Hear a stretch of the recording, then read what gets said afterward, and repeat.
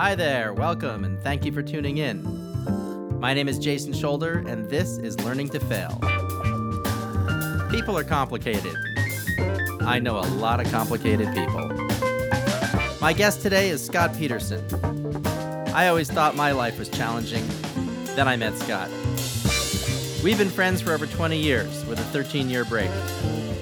Reconnecting after all this time was not only healing, but joyful. This was one of the most honest conversations we've ever had. I'm glad we recorded it.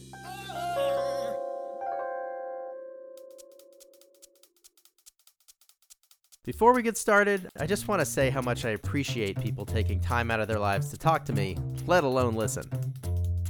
This podcast is my avenue for expanding the way I think and the things I think about. If you like what you hear, please tell your friends about Learning to Fail and encourage them to tell theirs. Take a moment to rate us on iTunes and check out our website for additional information about each of the people we interview. While you're there, please visit our Donate and Amazon pages. Each page will give you clear instructions on what to do. For the time being, we're a completely donation-based podcast, so all of our episodes are being brought to you by you. Our donation page will allow you to make one-time or recurring donations. Our Amazon portal enables you to support the podcast without spending any extra money of your own. Please bookmark our Amazon page and start your shopping there every time you visit or buy anything on Amazon. The most helpful thing you can do is simply to listen to the podcast and encourage others to do the same. The world will be a better place when we can all start learning to fail together. Let's talk to Scott Peterson. I can't remember the last time I laughed this hard. Scott Peterson, thank you for joining me on Learning to Fail. Oh, you're welcome. I'm an expert. Well, that wasn't why I reached out to you, but when you mentioned it, I thought, well, Scott's had so many different incarnations this lifetime. That's what my point I was going to make. I'm 64 years old, and about every 5 years I do something different. Well, I do something different every 10 years, so I think that maybe we just have that sort of similar kindred spirit that there's not one thing that's going to satisfy us forever. Yeah, or character flaw, if you want to put it that way. Well, I'd rather not see it that way, but that doesn't mean I'm right. Yeah, well, there's so many ways of being. That's one of the things that I've actually succeeded at, is becoming just comfortable in my own skin a lot more. If things didn't go right before, I would blame myself, beat myself up, blah, blah, blah, blah. And then I realized so much of what's gone on in my life had nothing to do with me. So, When did that change take place, do you think? Oh, let's see. After this last go-around, when I got evicted and was living in my van, it was entirely because of the perfect storm of an arthritic hip, a profession that required me to be physical, a recession, and a landlord who wanted me out of there so he could raise the rent on the apartment. So it was like, well, what am I going to do about that? So, I just decided that that's the way it is. So make the best of it. I mean, one of the things that's always sort of blown me away about you, and just it's confusing and confounding, but you're one of the smartest people I know. I mean, you've got an incredible education. Every time I have a conversation with you, I feel like I learn something, and then sometimes I'm made to feel that I'm learning something. And you don't know that yet. What's wrong with you? Yeah, exactly. There have been a few of those along the way, but it's just. I guess it just makes me think about like how many things have to line up for things to go right, and. Or I don't know. I don't know what the magic is. Some people's lives, I have a former relative and one of George's brothers. The guy's got the Midas touch. Everything he does turns to gold. Yeah, I know people like that too. Yeah, it's just amazing. Well, I think it's a worldview or a way of being in the world that wasn't vouchsafed to me at birth. I know I'm a pretty smart guy. The way I put it is I got a mind like fly paper. Everything sticks to it in no particular order. And I can use a lot of what I know, but a lot of what I know is just there because I like it. The idea of focusing that into a laser beam and putting it to work, making money or in a profession. Yeah, when I was in theater, yeah. When I was writing comedy, yeah. But it never. What can I say? There was no stamina to it. It wore out fast, and then I'm on to the next thing, or I get fired, or whatever I'm doing stops, and then I'm on to the next thing. So yeah, it's a mystery to me too. I look around and say, well, geez, that guy, he fall into a toilet and come up with mince pies under each arm. That's a horrifying image in the best of times. That's from Mice and Men. Oh my goodness. I had a guy on the most recent recording. This is our second episode. And on the first episode, he also happens to be a woodworker. We'll get into how you and I met in a little while, but he's just like an unbelievable master woodworker. His name's Andy Ray. You may even know him because he's written a number of books and I don't know how many hundreds of articles and edited Woodworker magazine or one of those for a long time. And right now he's out of work. And I mean, he's as good as they come. I mean, the stuff he builds is so unbelievably beautiful. And there's just his first job was working for George Nagasaki. Am I saying his name right? Nagasaki? Like the city? Like the city? No. Nakashima. Oh, Nakashima. Yeah, the furniture maker. And yeah, sorry I didn't get that name right. And that was his first job, was working in his, being his finisher. And then, so he really got to be around some of the finest furniture ever. And now he's got his own thing going. I mean, it's been a long road for him. And the other day, he's been spending some of the last week working outside, milling trees down into, lumber with like a chainsaw mill. I don't know. Mm-hmm. Yeah, I've seen those. Yeah, and it just kind of, and he's making not nearly what he's worth. It reminded me of the time that you were helping to pull pine boards out of that Sears building in downtown LA. The Pine Mine. Yeah, the Pine Mine, right. Because I'm actually sitting at a table right now that is made from that wood. And the table downstairs where we were recording yesterday is also made from that wood. I made about 8 or 10 tables before I left LA. Sofa tables and end tables and a couple of desks. I had a whole living room suite and dining room suite. Remember? Yeah. Yeah. What happened to that stuff? It disappeared somewhere along the line. One of my the place I built it for, the guy sold it, so the landlady built an apartment building there. One of those things. It's like, okay, here I have this wonderful. It was a nice little house too, as you recall. Really sweet little Spanish style house in North Hollywood. Roses along the back wall, really comfortable. And I got to live there for a year until they threw me out. So it's like, okay, I failed at that.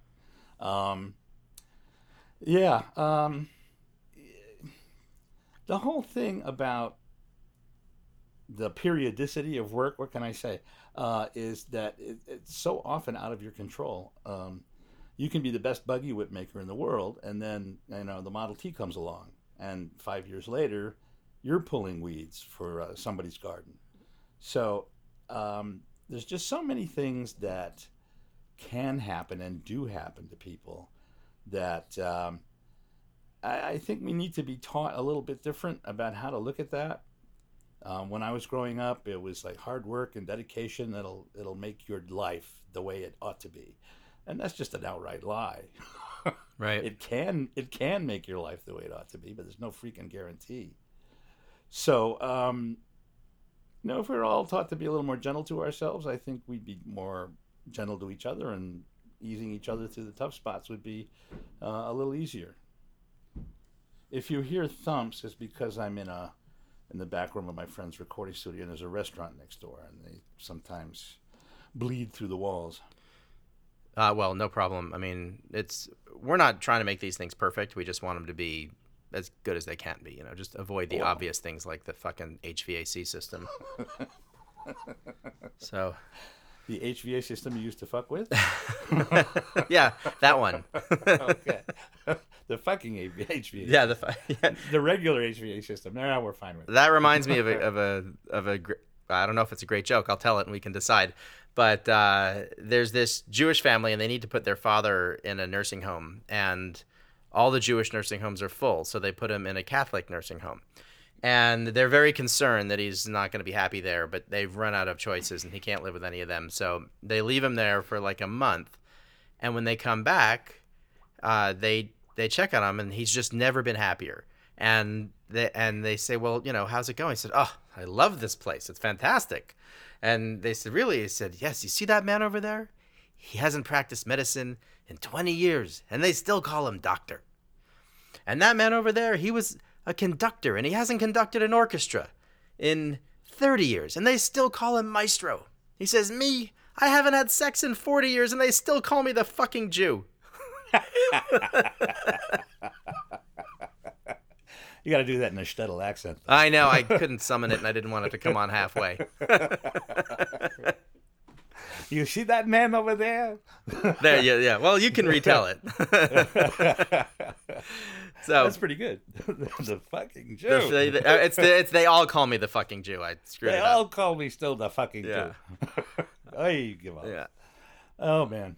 Yeah. Well, that's good. We should all have our titles in our age. What would yours be? Oh God. Okay, what would mine be? Well, we have to really make our acquaintance a little longer before I could figure that one out. All right. Well, I have all the confidence you'll come up with something all too accurate and painful. Oh, I didn't hurt your fifis, did I? Oh, well, there might have been a time or two. Not so badly that I didn't call you again. Yeah, I can see that. I mean, we did have some time away, Yeah, 12 and a half years. Astonishing. Yeah. Well, I mean, being out of LA, I've been out of contact with a lot of people. But I felt like a year or so before I left LA, we just sort of... Oh, yeah. Well, you used to have a lot of rules. Do you still have a lot of rules? I probably do. I mean, the thing is, I don't recognize it because I follow them anyway. Well, you had a lot of rules, and you used to travel a lot. And I said, "Oh, where'd you go this time?" And then you got a little snippy with me and said, "I'm so tired of people asking me where I'm going." And for some reason or other, it set me off, and I just said, "Fuck off." And I think that was the last time we spoke. So it was as much me as you. Yeah, you know what it was? And I can tell you, I remember that. I think I had asked you to take care of my dog while I was gone. You're like, where are you going? I'm like, I'd rather not talk about it. And you're like, well, then fuck off. I'm not going to take your dog if you're not telling me where you're going. And I can tell you. No, you didn't ask me to take your dog. That wasn't part of it. Oh, that wasn't? No, well, maybe it was going to be. It was just a cut.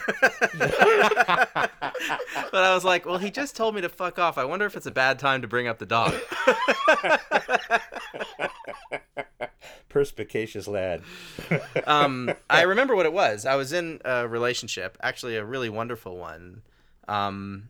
It wasn't really public because we were in the same spiritual community and we have a lot of the same friends, and we had just kind of decided that the relationship would be a little bit ours and a little bit private, and it was still kind of new. On the DL. Yeah, it was a little on the DL. I mean, it was still a new relationship. And so I remember, I was just not really talking to anybody about it. You could have just said that. I know, dude. Obviously, I could have handled it 100 ways better than I did. Well, so could I have. There's a character flaw that's led to my fairly abrupt exit from certain situations that I get really impatient really fast sometimes, and it just blows over and I mouth off and then boom, I'm gone. So yeah, put yourself in line. You're a string of one of the pearls on the necklace that I've strung around my neck. Oh, your own neck that you're gonna hang yourself by one day. that's been weighing me down. Well, I want to take this moment to apologize for being that way. I want you to tell me more about the rules thing, because that's come up in other relationships, and I have every comfort with including that as a part of these conversations. Like, this podcast is an intimate thing. It's especially the first 10 people I'm talking to are people who are friends of mine. They've known me for a long time.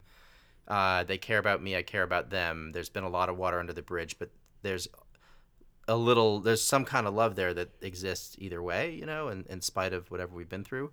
And you're very much on that list, so it's awesome that you were up for doing this. And so, I really do apologize for handling my side of that badly.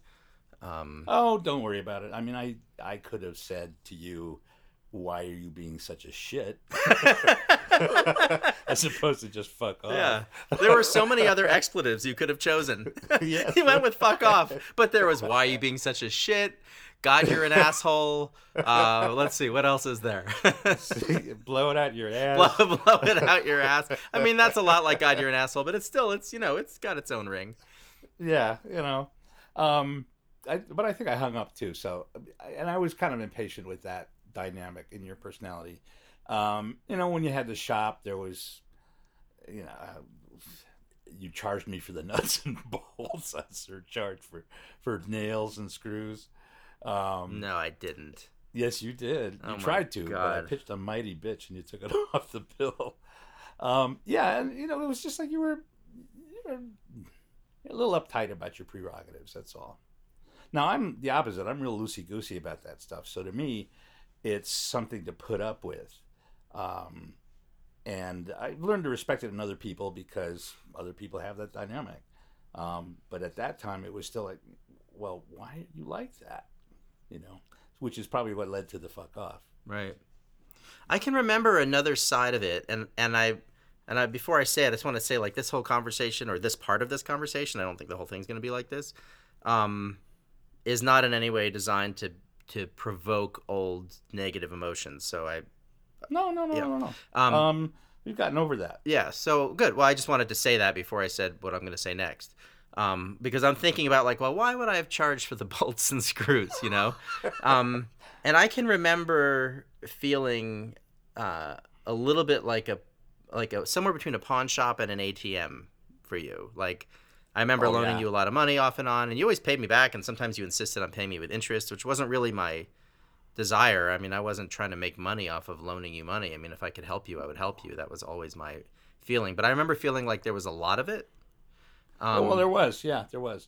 And one of the reasons I insist on paying interest is because I didn't want you to think I was sponging off your goodwill. At the time, it was pretty desperate times. It was the middle of the last recession where construction went into the toilet, and I was pretty much hurting. There was some desperate times there. So yeah, and I was I can see how you would get impatient with that. So yeah, circumstances led to that. And you laid down the law too. You said, no more. And so, I found another avenue to save my life with. And I always pay people back. So, just, what can I say? One of those things. Yeah. Well, it was never a question of thinking I wouldn't be paid back. Although I guess there was probably a piece of me that was like, wow, one day he's just not going to be able to pay me back. There might have been that. And it's not like I had money to burn. I mean, I was living on credit. I mean, I remember at the time, balance transfers were free. This was when interest was free and balance transfers were free. And I financed that entire shop 100% on my good credit. And I built up my credit lines to be like $30,000 a piece. I had 10 credit cards. I floated $100,000 of debt for 9 years. Holy shit. And I never paid a dime of interest, never a single processing fee, nothing, because the credit cards were in such competition with each other for to loan you money at that time. Right. So I was not operating on a surplus by any stretch. You weren't exactly liquid. Yeah, I was, Yeah. I was dry ice at best. It was all smoke, sort of Smoking. mist, Yeah, right. and Well, yeah, well, that's how you got to have that good shop, is that you had the credit, and at that point my credit was obliterated. So, it was just reaching out where I could reach out. yeah. Survivalist mode. But yeah, you had a right to think that. I mean, I would have thought that too if I were on the other end of it. Yeah, I mean, it was It's uncomfortable. it was uncomfortable, and it wasn't showing any sign of letting up. Yeah, Like, well, it was a neither little was bit of a bottomless. a never-ending cycle. Yeah, I mean, Yeah, an infinite loop. an infinite loop. Yes, it was Apple and Cupertino. Um, I wish I was out. yeah, yeah. Then you wouldn't I be borrowing money from you? Yeah, shit. I'd be raining money down on everybody I know. I'll never forget. At one point, I think when I'd started 3 Minute Egg, which is my yoga company now, and I was looking for a lot of startup capital from different people, and I went to LA and I met with a friend of mine who had really made it in Hollywood. And I'm deliberately not saying who it is for now. And okay. And yeah, so fuck you. You gonna hang up now? What? Read my mind. Who is it? Can't tell you. Oh, hang on a second. Okay, the screensaver went on for some reason, so I'm back to looking at the trace. So yeah, you went to where the money is. So I went to talk to this friend of mine, and he ended up asking me for money. Like, his life had changed dramatically. He'd gotten divorced. I didn't know about it, and I was there at his wedding. I was the first person to speak. Not that anyone asked me, but I got up and grabbed the mic. And I mean, he's one of my best friends, and then I guess that was early in the Facebook days. I didn't really pay attention to Facebook. I had it, but I didn't really use it. And then he told me he was divorced, and I was devastated. And he's like, "Well, dude, it's been like a year. It's on Facebook." I mean, I'm like, "Oh, I didn't know that." So he was going through a rough time, and that was the last time I ever approached anybody personally. Yeah. For money in that way. Like, I mean, unless I knew they had it, but not like sort of setting up a meeting. I mean, definitely wanting to catch up, but also having an agenda, and then finding out I was actually going to be on the other end of it was pretty funny. You were in the crosshairs, not him. Oh yeah, totally. Yeah, I mean, it was really one of those Hollywood lessons too, where you're, everyone wants something from everyone, apparently. Yeah. Well, that's the way of the world. Yeah. Yeah. Let's see. Well, when the Scotts VO booth started to gain some steam, gain a little momentum, I decided the thing that I was going to do is pay back debt. So I must have paid off 15, 20 grand worth of debt in 1 year. And I still haven't touched it all, but I'm close to the end of the more recent stuff. I mean, the stuff from maybe 10 years ago is ancient history. They can, find it in cuneiform when the architects dig it up.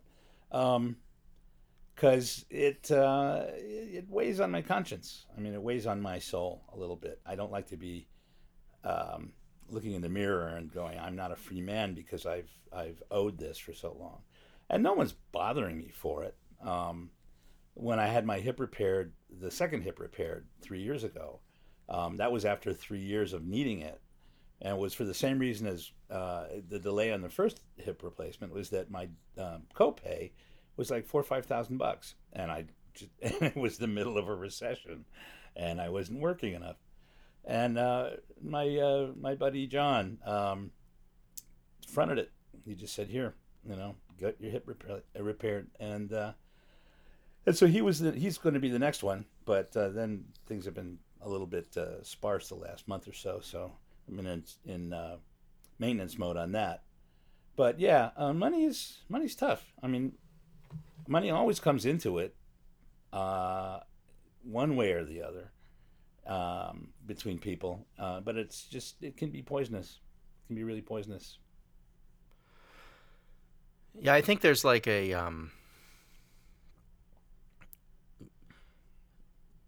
I guess when it all flows one way too, can be a piece of it.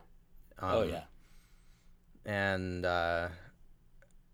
but I guess just we can move on past that probably. I was gonna say Yeah, we beat this one to death. But it's an important piece because it's relevant to the whole, what this is about in a way. Like, we go through these different phases, and things are rough and things get better, and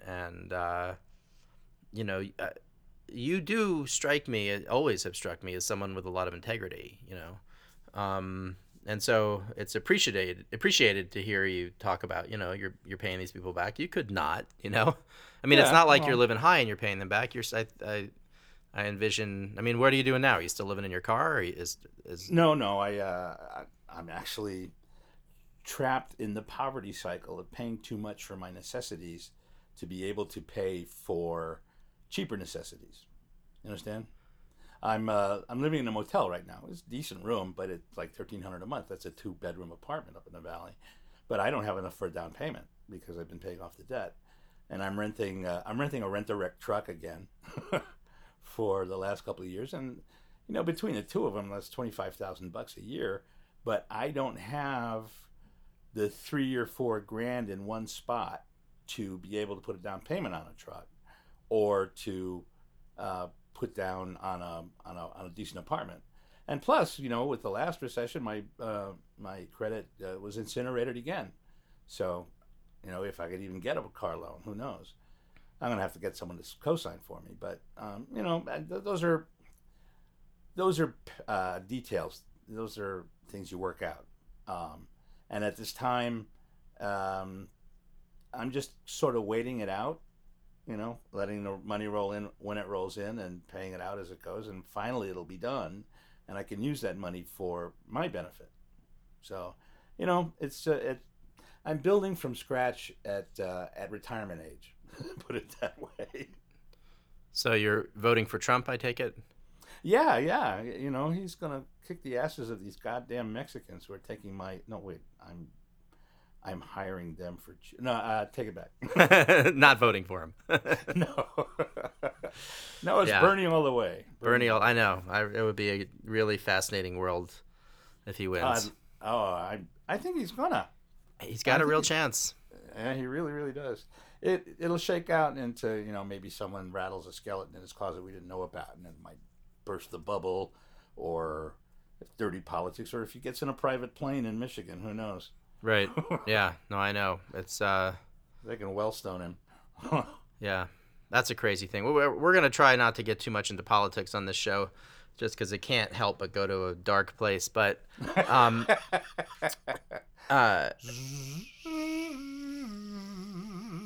welcome to dark places. What did I want to ask you? Oh, before I forget, yeah. Whatever happened to your little Aussie dog? Oh, she died a few years ago. Oh, yeah? She was probably pretty old. She was not old enough. Yeah. What was her name? Her name was Bodhi. Bodhi, right. Yeah. Right. She was the best dog in the world. And I remember coming to visit you at the shop and sitting in your chair, and she would just eat me alive. Yeah. She would love up on you pretty hard if you let her.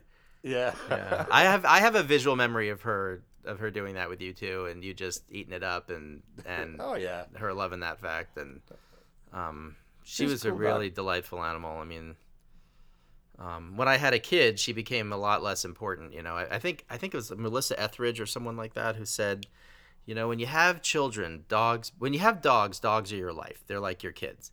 But when you have kids, dogs become dogs.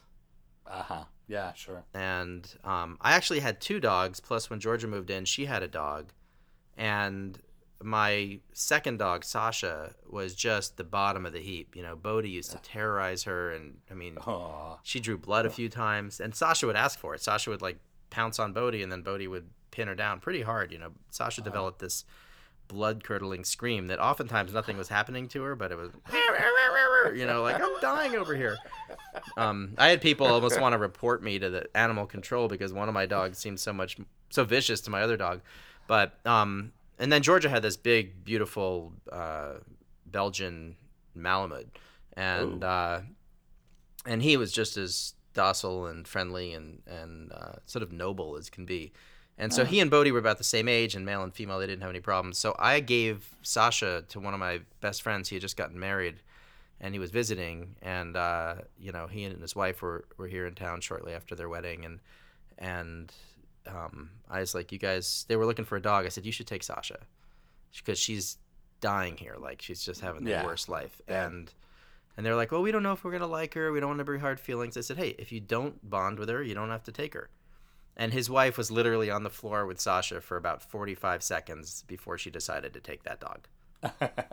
So, and then that night, Bodhi almost died because she'd run out from the yard and eaten some poison or something. And they were afraid then I wasn't going to give them Sasha. I was like, no, I'd already committed, but. Oh, wow. That must have been hairy. It was awful. We were having a party at the house because of these guys visiting. I invited all, the friends that they already know here and stuff. And we were having a party at the house, and Bodhi was in the hospital all day, and the hospital called me, and they're like, she's really not doing well. And they said, she sort of seems to have given up the will to live. Ooh. And I was like, that is not Bodhi. She's pretty far gone because she's a lively yeah, creature. Very. And so I left my party as it was starting, and I went to the animal hospital, and I spent about 2 hours with her, she was just limp. And I spent about 2 hours with her in my lap and stroking her, and I was like, you just can't die, Bodhi. This is just you can't. You're not allowed to. And I just not that. I was just like, you're a strong dog, and this does not need to take you. And she turned the corner. The vet said she'd never seen anything like it. She said, I've never seen a dog turn the corner like that. Wow. And she, I honestly feel pretty confident. She was on fluids and everything else, and I'm sure that helped. But I'm pretty confident that it saved her life, that I went there and spent that couple hours with her. No doubt about it. Yeah. I certainly believe in that. Well, especially with a dog. They will do anything for their owners, Oh, yeah. The faithfulness is astonishing. It really is. There's no other relationship like it. Well, I haven't had a dog in 40 years, but I remember my dog. Right. My wife took him when we separated because I was sort of peripatetic at the time, and she just she kept all the animals basically. So, you're just not up for it. So, and I had to agree with her because I didn't know where I was going. I was working in theater in New York at the time, and I ended up finding a permanent place, but for a while there, I was batting around, couch surfing, and, the usual thing. So, yeah, but I remember Jeter Lester. That was his name. It's a great name. That's the name from Steinbeck's Tobacco Road, because I thought he was going to be like this little coonhound dog, and I just like the name, too. So, yeah, Jeter Lester, you're Jeter Lester now. That's cool. He was great. He's a miniature shepherd. What's the golden retriever mix? So his temperament was fantastic. Yeah, that would be a great temperament. So tell me, let's go back a little bit. What's your kind of origin story? You. Well, I was born from the primordial ooze. Without a mother or father, and with the spirit of the universe animating me. If that had been true, we would have had a lot of different kinds of conversations over the year. Well, what happened after that? Well, I sporulated and lay dormant for millions of years, and then and then my father met my mother, and yes, exactly. Let's hear about them. Well, what's to say? My father I never knew. My real father I never knew. He left when I was still an infant, like 8 months, a year old. He took a powder. And my ma is a full-blooded Cayuga Indian, so that makes me a member of the tribe. It's matrilineal like you Jewish people are. Yep. And I was kind of raised half in and half out of that milieu. My mom moved away from the reservation because it was kind of stifling, and also it was next to a small town in upstate New York near Buffalo, Silver Creek, New York. And the racism was just intense. So she made her way to the big bad city. She met my father. She worked as a graphic artist. She met my father. He was her boss. He was like 20 years older. They had me. He took off, and then we moved to Chicago. So my first memories are of Chicago, which is a fantastic town, and I was just there a couple 3 weeks ago delivering a booth. So for 9 years, I was an only child, and she married my stepfather, who I could not abide. And they lasted for another 9 years, and then I was off to college. So that's the general outlines of things. And where did you go to college? Cornell University. Cornell, right? Yeah. So that's a good school. Yeah, it's a fantastic school. Beautiful place to go, too. I think it was fantastic. But, you know, touching back on what I was talking about in terms of not having comfort with yourself in the universe, I basically went to college because my mom said I was going to go to college. And I lucked out that I got a scholarship, I was a good student. I mean, I had decent grades. I was in the top 10% of my class in a magnet school in Chicago, but probably not good enough to go to the Ivy League, except I was a little bit of an affirmative action kid. And a couple of things happened. First off, I was just gobsmacked at the sophistication of my fellow students. You know, I come from Chicago, which is no cow town anymore. And I knew sophisticated people, I knew intelligent people. But when I got to this place that was populated almost exclusively with East Coast Jews, it was like, holy fuck. I got some catching up to do, and I didn't know how to do it. So I putzed around for 2 years, took a leave of absence because this girl broke my heart, and you know my purposelessness there came very evident to me.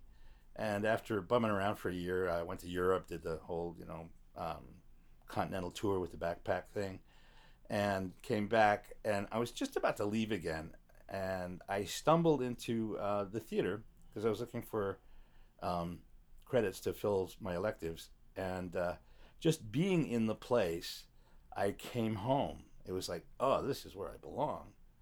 And so that kept me there. And I graduated, I don't know how, because I never went to class. I was always backstage, and went to work in theater in New York. And I lasted a few years there, and decided that professional theater wasn't for me. So I came out here to Los Angeles, and the next 35 years is another story. I mean, are you going to tell it? No, not right now. Okay. It's a little... and I'm in a better mood because I came out here and I was duped. But, and honestly,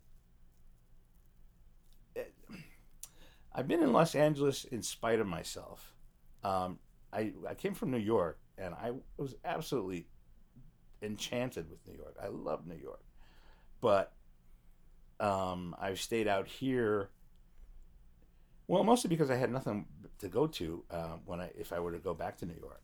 I was really there just for the theater. I didn't have a very extensive circle of friends that weren't theater people. And so if I were to go back there, I would have to start completely over, and I didn't really want to do that. So, I've been here for 35 years, going, what's next? And, another 5 years went by. So, yeah. So, yeah, that's, yeah. All right, well, we can circle back to it when, if we loosen it up a little bit. I don't want to make you uncomfortable. And I'll just say, I'm going to ask you all kinds of questions, and you're always free not to answer them, I don't want to put you in a bad spot.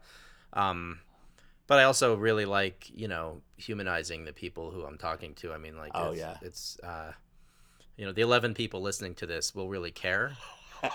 And so there's a built-in safety among the small population of people, and especially initially, who are going to hear this stuff. And then once the podcast becomes famous, then they'll go back and you'll be a celeb. Oh, all right, fantastic. But I remember when I met you. You had a cabinet shop, and I had been working up the street for Kurt, and you offered me an extra couple bucks an hour and way more responsibility, which I probably wasn't ready for, but you offered it to me anyway. Well, I was looking for someone to take the strain. I was working 80 hours a week, 90 hours a week. Well, here's a pattern that's repeated twice in the last 40 years. I got into cabinet making because I met a guy who was a cabinet maker, and I was being a carpenter at the time, because I had been a commodities broker for a year and a half. It lasted about the average for commodities brokers in the United States, a year and a half. Discovered I couldn't sell in a bear market. So that was way too much of a strain, and I just decided to depend on my skills, which I'd learned in theater, and also in New York, making a living when I wasn't working in theater. So, got enamored of cabinet making, saw that it was pretty lucrative, opened up the shop, and then the recession hit. God. It was like I caught the last fleck of foam on the wave before it crashed. And when is this? When was this? When did it was 89 that the Berlin Wall fell? It was when the Soviet Union collapsed. Okay. Because all the aerospace money that was keeping construction afloat out here in Los Angeles just dried up like beer on a hot rock. So yeah, there I was. I had floated all this debt, got all this equipment, and was just, I spent half my time assembling IKEA furniture for people. So yeah, I was looking for someone to take a little of the load off.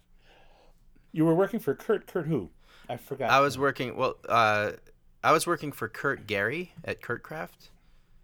At Kurtcraft. He was in that same area. He was just up the block in one of the industrial buildings off Colorado. I forget right. The cross street. Colorado and Scott, I think. No. That was your name. Well, I was I was in Nebraska, just south of Bundy. Yeah, he was walking distance from you. Okay. Yeah. Everyone was walking distance from that cafe. What was that place called? Oh, Young's. Young's, yeah. Yeah. Yeah. I remember that place well. You'd be shocked. That place, that whole area has gentrified unbelievably. It's all these creative types. It's all these millennials, doing their crafty startups. I've sold a couple of booths in studio building to people, and it's just a lot cleaner and a lot more expensive, I'm sure. Oh yeah. Kurt had to leave his place because the building sold to someone new, and after him being there for like 30 years and definitely paying below market rent, but also being a very good tenant, the landlord doubled or tripled the rent, and that was it. That was the end of his business that he'd been running forever. And then he took a small shop like off Adams or something. I haven't seen him since then, and now I think he's making small projects and musical instruments and just yes, people survive. Yeah.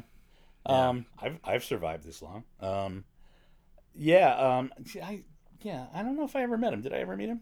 I don't know. I mean, the name is familiar, Kurtcraft. You guys may have met at one of my art openings or something. I mean, it's possible that you would have met that way. Right, right. Because so you I mean, I came to work for you in probably 95 or maybe 94. You also met me through Deutschhaben, didn't you? No, I was introduced to you by this guy named Doug. I had a painting studio over in that area. I was renting studio space in that. There was a pretty cool space with a lot of artists and shared, who basically were in an open room, and everybody had a wall and had kind of a studio, but each room had multiple artists in it. And Doug, who lived in his car, I think, he kind of lived. I think he lived in his car in Kurt's parking lot. He worked for Kurt every now and then. He worked for that guy Larry, I think his name was. And I remember Larry. He worked for Steve, who rented the back portion of Larry's shop. I think Larry lived in his shop upstairs or something. That was kind of the slums of Santa Monica, so it was still pretty nice. Yeah. It was over. Yeah, I remember that. Larry. Yeah. Yeah. And I remember. he had a story. I mean, he went to Vietnam, fell in love with this woman, brought her mother over, and then she left him. You know, it was one of those classic. Yeah. I ran into him 5 or 6, 7 or 8 years ago. And we exchanged stories and stuff, and it made me realize just how much time passed, because he looked old. Yeah. he was a few years older than I was, and it really showed. And now I look in the mirror and I go, "Who the fuck is that?"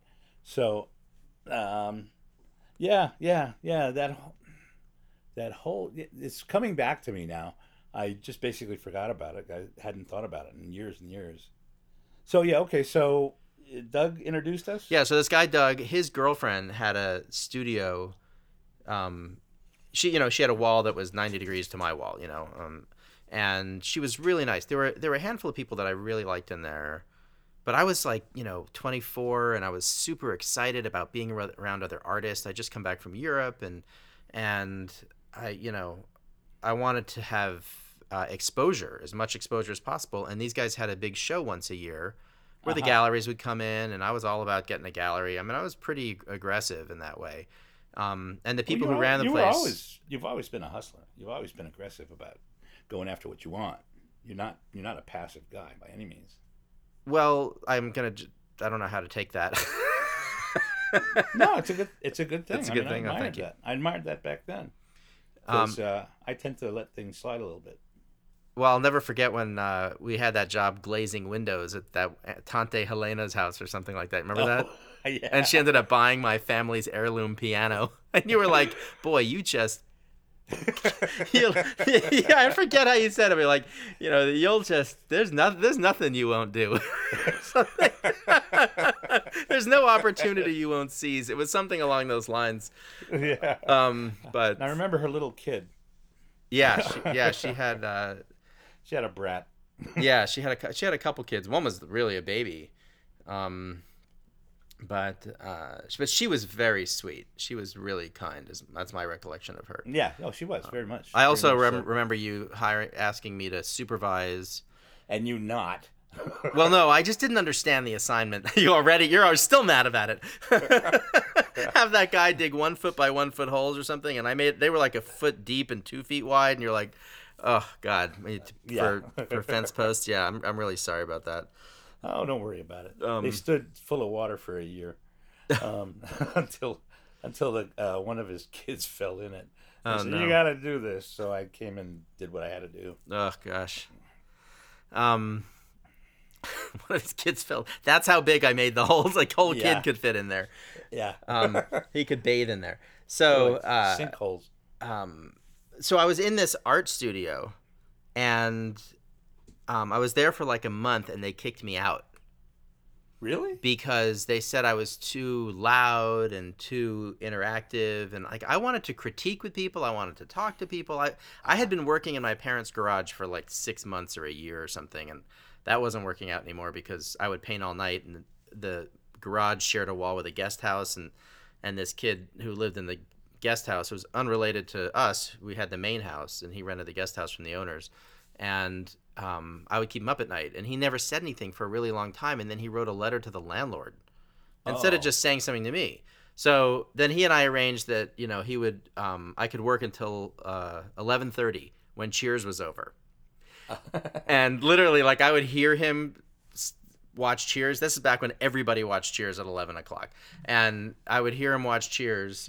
And then, when the song came back on at the end, I was like, oh, fuck, I got to stop. And then he'd knock on the wall. That was our routine. And I'd go in the house. So that wasn't working anymore. So I needed a real space. So I was very excited to be around people and be around artists. And I mean, I was so into painting at that time. That's a shame you got disappointed like that. Because that's one of those times in life where if it falls into place right, it can really jet propel you. And if you get squashed, it can really retard your progress. So, it's too bad it didn't work out that way, the ideal way that you wanted. Yeah, I mean, well, I had a few incarnations around that. I mean, I went to that studio, I worked for like a month, and then the guy's like, you got to go. And then which really took me by surprise. They didn't give me any warnings or, maybe they did. They probably came over and said, can you quiet down a little bit or something. I probably didn't recognize the warning signs, but they were probably there. Mm. And so then I went to a different studio down the street, and I was there for 3 or 4 months. And then I think I went to Europe. I think I just up and went to Europe. Oh, yeah. I met you after your return from Czechoslovakia, yeah. Okay, but that was between those two times. Like, I returned from Czechoslovakia, then a year and a half later, I went back to Europe. And so I worked for you in that year and a half. Oh, okay. And then I went back to Berlin for 6 months. And so when I met you, it was before I went to Berlin. Because I still have them. I have some letters that you wrote to me. Like, we exchanged a couple, back when people wrote letters. Write letters? Really? Did I actually write letters? You wrote, this is a long time ago. This is the mid-90s. Yeah, you wrote me some of the best letters I've ever gotten.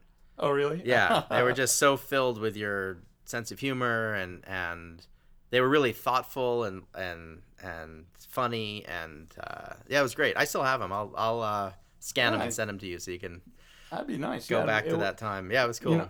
I don't have much of a detailed memory. Things happen. I experience them, and then I'm on to the next thing. And then when I try to recall it, I got to spike it to something, and there's no detail to it. So that'll be fun to. It'd be fun to read that and have things well up inside me. I will have feelings for the first time in 30 years. That'll be amazing. Feelings. So, well, did I have the shop then? So yeah. So what happened was, I was working in one of these studios. I don't remember which studio I was working in when I started to work for you, but my dad had originally said I needed to get a job working, and I got a job in a cafe, and that was a nightmare. And so then I got a job doing woodworking, and I worked for Kurt, and then I worked for you. And 2 days after I started working for you, your shop burned down. Like, we delivered the kitchen, thank goodness. The first day I assembled a whole kitchen for you. I'd never assembled a cabinet in my life. You taught me how to do it, and then you left me to my devices and said, and I remember I had to leave, but I didn't leave until I finished the last couple cabinets. And I remember that made a real impression on you. You were like, thank you for finishing. Yeah, no, that was big. I don't remember that. I don't remember that you worked on a project like that. I certainly remember the shop burning down. It was 2 days before the shop burned down, so it's possible that my having done something nice for you was mildly overshadowed by you losing everything you'd worked for so long. I don't know. I'm just thinking it could happen. That's just spitballing there, just throwing. Yeah, I mean, anything's possible. So yeah, there's another thing. There's another thing that can make you fail is disaster. Yeah, well, it was some homeless guy like threw a cigarette in a dumpster that was under the eave of the building. Well, it wasn't just my dumpster. It was dumpsters throughout the neighborhood. In Larry's complex, he set a dumpster fire too. It was like 4 or 5 of them that same night.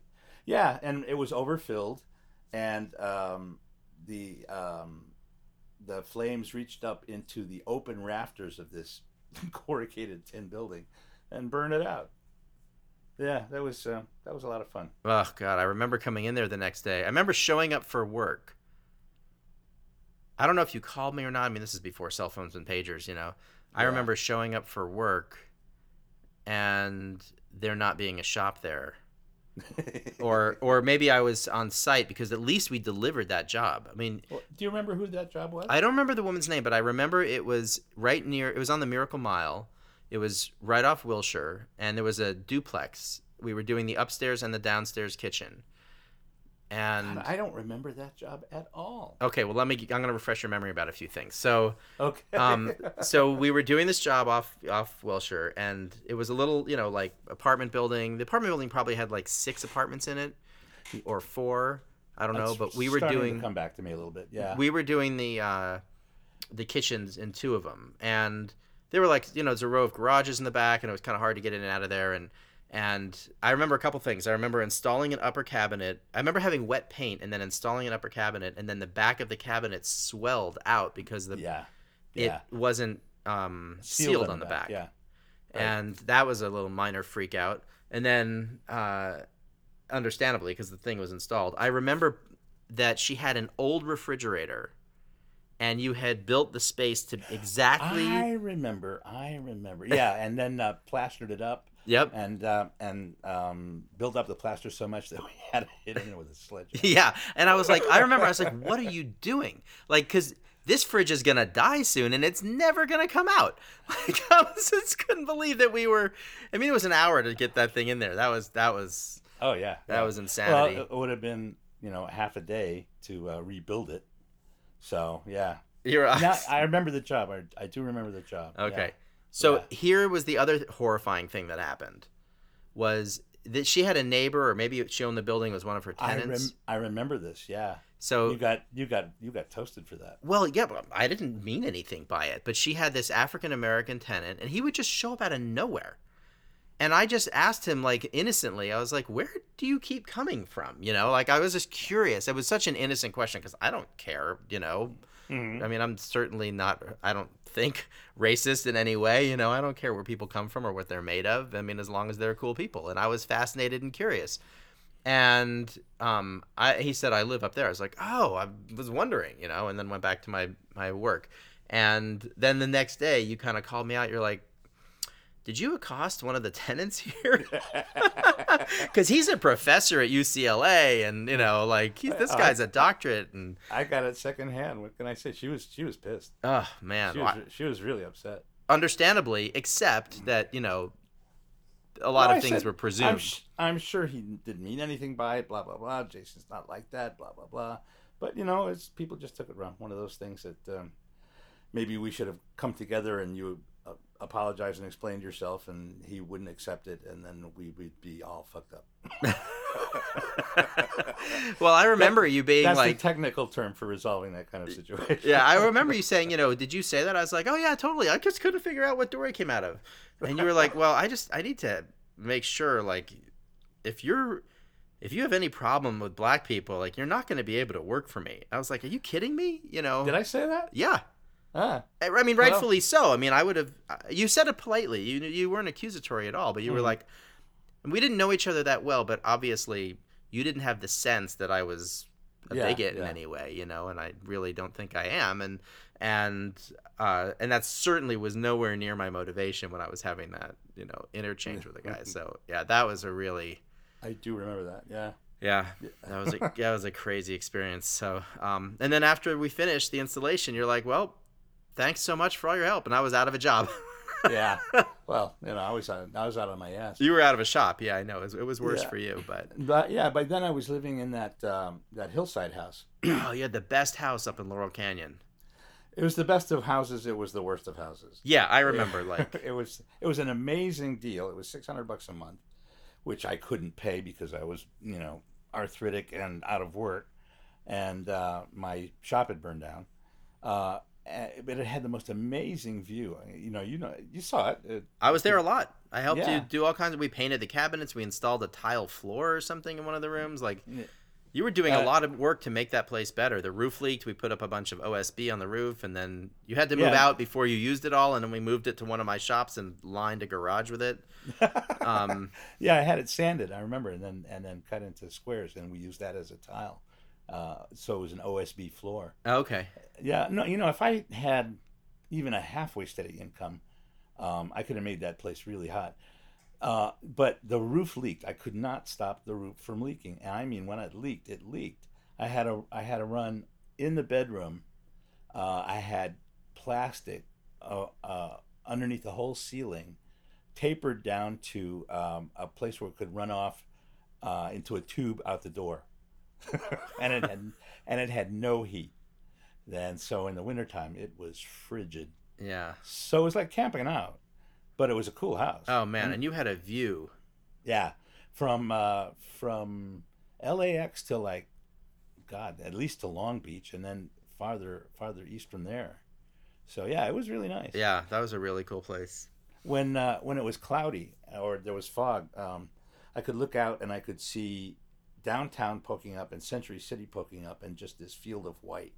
So it was really neat to look at. I really enjoyed that. And the summer times sitting on a porch was really cool too. So yeah, I packed up what tools I had left. My table saw fortunately was still working, and I outfitted the garage there and had a little bit of a shop in that. But by then, the recession was in full, deep horribleness. Right. I can't even describe it. So yeah, it was a struggle. I was struggling. Well, I remember ending up with your jointer. Oh, did I sell you that? Well, sort of. You I think I needed a joiner when I had the garage shop on Sierra Bonita. Right. And I needed it or wanted it, or you needed to use it, and you needed a place, and you left it there for a while, and then you owed me like $200. Oh, okay. And you were like, how about if you just keep it instead of the $200? I was like, dude, it's an $800 machine. You're like, well, I don't have the money, so you win. I was like, did I say that? Well, so I took the joiner and I used it for a while. I even moved it to Van Nuys when I moved, and then I was changing the blades on it, and it was I was like running out the door to go to therapy, and I'd spent the whole day lining up these blades, and I was tightening literally the last bolt, and it was a lot looser than I thought, and I just went straight for tightening it as hard as I could, and I slammed my hand down on the blade and cut my thumb open. Oh, geez. I still have the scar from it. Well, they'll take parts of your body. As soon as it healed, I went out to Jesse at Eagle Tools, and I bought a brand new joiner that had those Tersa heads where you could pop the blades out and change them without ever injuring yourself. Uh-huh. And I traded in the old joiner, and I mean, he gave me a few bucks for it, and I used it to buy all these other machines from him. And then I was using that machine, and I had the wood kind of stopped up in there, the wood chips, and I was cleaning them out with my hand, and the machine was on, and I cut my hand on that joiner. Well, that's because it was a jointer planer. Yeah, you were reaching underneath to get the exhaust clear. Yeah, right where the planer. Oh, it was so stupid. I mean, I just can't believe I did that. But, and I felt like this weird and it was just shaving my fingernail, And I did it like twice. Like I did it once, and I was like, "Oh, that was weird." I did it again. I was like, "That feels odd." And I pull my hand out, and I've been jointing off my fingernail from the underneath. Oh God, I mean, I'm getting like, my skin's just tightening up thinking about it. Shivers, yeah.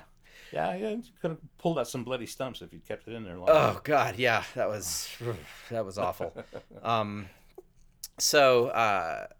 Anyway, yeah, I'll just never. So that joiner, I was so happy to see that thing go. I was like, man, the karma attached to this joiner, it's going to a stranger.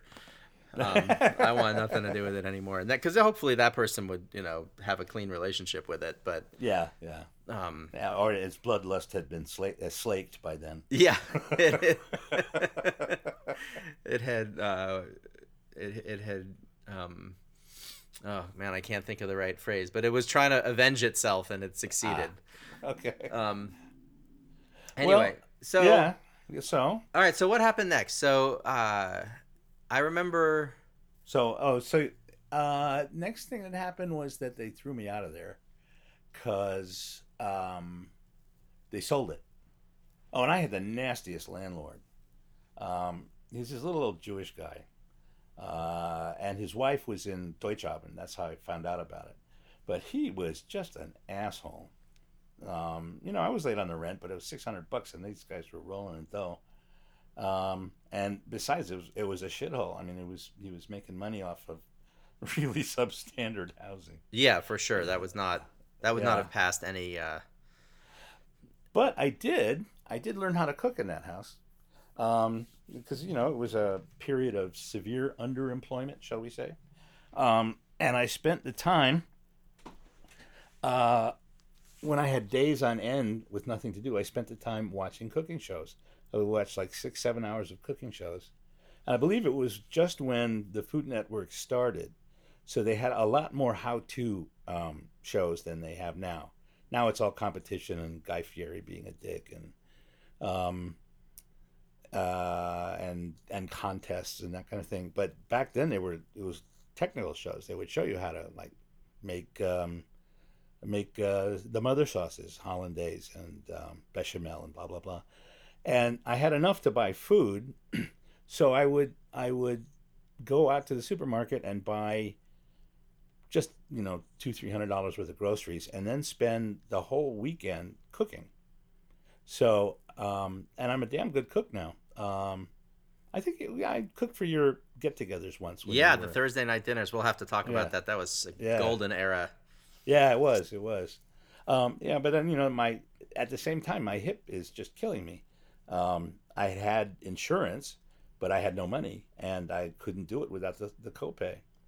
So, oh no, no. What happened was, yeah, when I got thrown out of the house, I lost my insurance. Yeah, and then it took 3 or 4 years for me to be able to get it back, and then a year waiting before I made the claim. So I was hobbling around on a cane for like 4 years, 5 years. So I was semi-crippled, and yeah, that was tough. I have to say, Yeah. no money, no health, no girlfriend. Um, so yeah, it took a while to get back together. Then I got my hip replaced, and then I started working for you. God help you. Oh, remember we had that framing job, like framing as in making picture frames. Oh yeah, Remember we cut like 40 frames. Oh, that was. yeah, yeah. It's those make do jobs. It's like your buddy, the master furniture maker. He's he's working way below his skill level, but he doesn't have the opportunity. He doesn't have the orders. He can't do it, and he's got to put food in his mouth and keep a roof over his head. So that's what he does. So that's what we were doing. So I was grateful for that, because otherwise I wouldn't have had anything going on. Well, it worked both ways because I remember I was able to take on jobs that were outside of my expertise. And, with your assistance and your experience, we were able to do things. I was really able to learn a lot on the job. So it worked out. I mean, it was pretty symbiotic. Yeah, yeah. I would like to think. You saved my ass. So Well, and I got to learn. I mean, because I ended up, you remember I got that real shop. It's like 1,800 square feet and all the crazy machinery. I mean, by the time I sold that business, I'd really learned how to build stuff. I mean, it was. Did you make a profit? I sold it for exactly what I owed. Really? I was $90,000 in debt, and I sold it for $90,000. And I sold it on Craigslist. I put an ad on Craigslist that said, cabinet shop for sale, $90,000. You can move in today and build your first kitchen tomorrow. And if you lived here, you'd be home by now. Yeah, that was exactly it. But it was true. I mean, the place was totally decked out. It was turnkey. Oh no, that was a magnificent little shop. Oh yeah, I really liked it. I loved it. Yeah. And this guy named Jim was looking to change his life, and I remember he lived in Venice. He wasn't sure what he was going to do, and he had looked at buying a French fry store, like where that last piece of Venice Boulevard hits the boardwalk. Yeah. He probably would have made out. Well, no, there was something that happened. This is post 9/11. Mm-hmm. This must be like 2000. He bought it in 2004, so this must have started in 2003 because he strung me along for like 6 months. And was he your only prospect? Well, I knew he was going to buy it. Ah. So I stopped looking for other prospects. I gotcha. And I just had a sense that he really wanted it, and I liked him. He was a really nice guy, also really intelligent. I mean, by the time I left, it was pretty ugly, but he was always seeking out gossip. Somehow he just ended up, it's a long, convoluted story, but he would find out all kinds of horrible things and draw the worst possible conclusion about me, unbeknownst to me, and then come in the next day and start yelling at me about something that I did not do. What right did he have to yell at you about that stuff? Well, none in my mind, but he felt like he always felt like he paid too much for the business and that I took advantage of him. And meanwhile, I sold him the business. I stayed there for 6 months. You helped with his transition? Yeah, I helped him transition. He wanted to pay me $40 an hour. I said, you're not going to be able to afford that. Let's do $35. And then when it became apparent that he was going to be losing money on every job, paying me $35 an hour, I said, why don't we just bid the jobs? I'll do all the work. I'll teach you how to do it. And, wow, we'll pay for the materials, and then you can take 15% of what's left and give me the rest. So you're guaranteed you're making something. It was something like that. And then I ended up taking on some jobs that people wanted me to do it and only me to do it. So then I sort of rented his shop for 15% of the gross on the job. Well, I mean, it's flexible. Yeah, we tried to make it work, but then we hired somebody and I trained that guy. I mean, he was really talented. That guy was more talented than I was in some ways. The guy that you hired, not the guy that we hired to run the shop when I was gone, because the guy that bought the shop, he just didn't know enough to run it.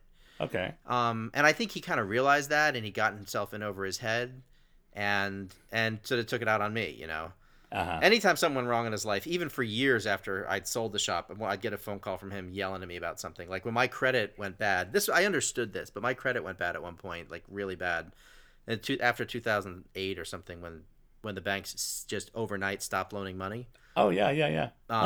Well, that's the second thing. Yeah. In 2008, that's where I got wiped out, clean down to the rind. Oh, we all got hammered on that one, man. I mean, I kind of got out by the skin of my teeth. I mean, I got really lucky, and most of my debt was forgiven, and I borrowed a few bucks from friends to, pay everything off at 25 cents on the dollar. I mean, it's an awful thing, but I was able to get out of it and not declare bankruptcy. But in hindsight, I should have just declared fucking bankruptcy. It would have been smarter. Yeah, because I just finished paying off just last month, this month, February. This month I finished paying off my personal debt that I borrowed to get out of that credit card crisis. So anyway, so I sold him the shop, and we hired this guy, and it just became a hobby of his to beat me up anytime something was wrong in his life, and poison this guy who he hired against me. And meanwhile, I mean, I built that shop up from nothing. I know, yeah. And it was kind of amazing what I had accomplished, and learned. That was a real production shop. No, that was pretty good. Yeah, I had. I was jealous. I never got that far with mine because it burned down. It burned down, and I had the luxury of better credit. I mean, I was able to buy all those machines. I mean, I bought machines that the guys who didn't have any experience working, could work for me and create some of the same results. I mean, the machines were that good. That was my like the panel saw, the planer, everything was digital. I mean, that was my move. Let these guys be able to create really accurate results without having the necessary skills. But still, I didn't use that shop as much as I could have. I mean, he made a lot more money than I did, because he had a much more business savvy mind. But he was going to buy this French fry shop, and I forget what happened. I think it was the Iraq War, and the French were not supporting us, and there became this really anti-French sentiment in the country. Yeah, freedom fries. Freedom fries, exactly. They started calling them freedom fries, and I remember him coming in one day. He's like, "I gotta say, Jason, you really saved my ass. Imagine if I'd bought that French fry shop, I'd be completely destitute right now." Wow. I'm really happy I bought your. Oh wait, not in Venice. People weren't against French fries in Venice. I mean, the freedom fry things was the Capitol Cafe that Congress goes to, and it was right-wing Republicans who insisted on not calling it French anything. But it became a thing. Like it was the worst possible time to have a business that only sold French fries. Yeah. Okay. Possibly the only time in history that would be a bad business was right around this time. And so it was this kind of thing where he walked in, he's like, "Thank you so much for selling me this shop and me not buying that French fry shop." And then we had the same mechanic, this guy named Ed, who was a real smooth talker in Santa Monica. And I had talked to Ed about buying the shop. And he's like, "Oh, you cabinet makers make all the money, And I was like, "Well, you can buy my shop." He's like, "Oh, maybe I'll do that. I'll buy it for my dad, give him something to do." And I had told the guy who bought my shop this. And he went, and he was talking to Ed. And he's like, "Hey, Ed, you know Jason. We both know someone in common." He's like, "Oh, yeah, Jason. He, how's he doing? He hasn't been in a while." And he says, "Well, he's good. I bought his cabinet shop." He's like, "What'd you pay for it?" He's like, I paid his asking price, $90,000. And Ed's like, "Oh, man, I was going to give him $50,000. Yeah, right. And I said, "Well," and so Jim came in. He would have given it to you and given it right back. Yeah, no, I mean, I wouldn't have taken it. But Jim didn't know that. And he came in with a head of steam, and he was so mad. And I was like, "What's going on, dude?" He's kind of passive aggressive. I was like, "What happened?" Sitting over there steaming. Yeah, and Right, so he yeah. told me the story about Ed. He's like, well, I just got back from Ed, and he said you were going to sell him the shop for $50,000. I said, I never said that. He said, well, that's his impression. I said, well, maybe that's what he was going to offer, but that doesn't mean I was going to say yes. And I said, I told him, I'm like, dude, I don't know why you have so much distrust in me, but if you have a question, you should just ask me. I mean, don't just assume the worst and come in here all crazy. Some people have that dynamic. Some people have that process. It's one thing that I've learned is how to spot that kind of thing, and nip a relationship with people like that in the bud, because I just don't want to deal with it anymore. It's like there's a little bit of inappropriateness to some response. My antennae go up like full strength, and I'll even test it. And if I get that kind of thing that you say you've gotten from your guy, I'll bail. I'll just bolt. Well, it was a little more complicated than that. Well, you had $90,000 of his money, and he had your shop. So. Well, I didn't have 100% of the money.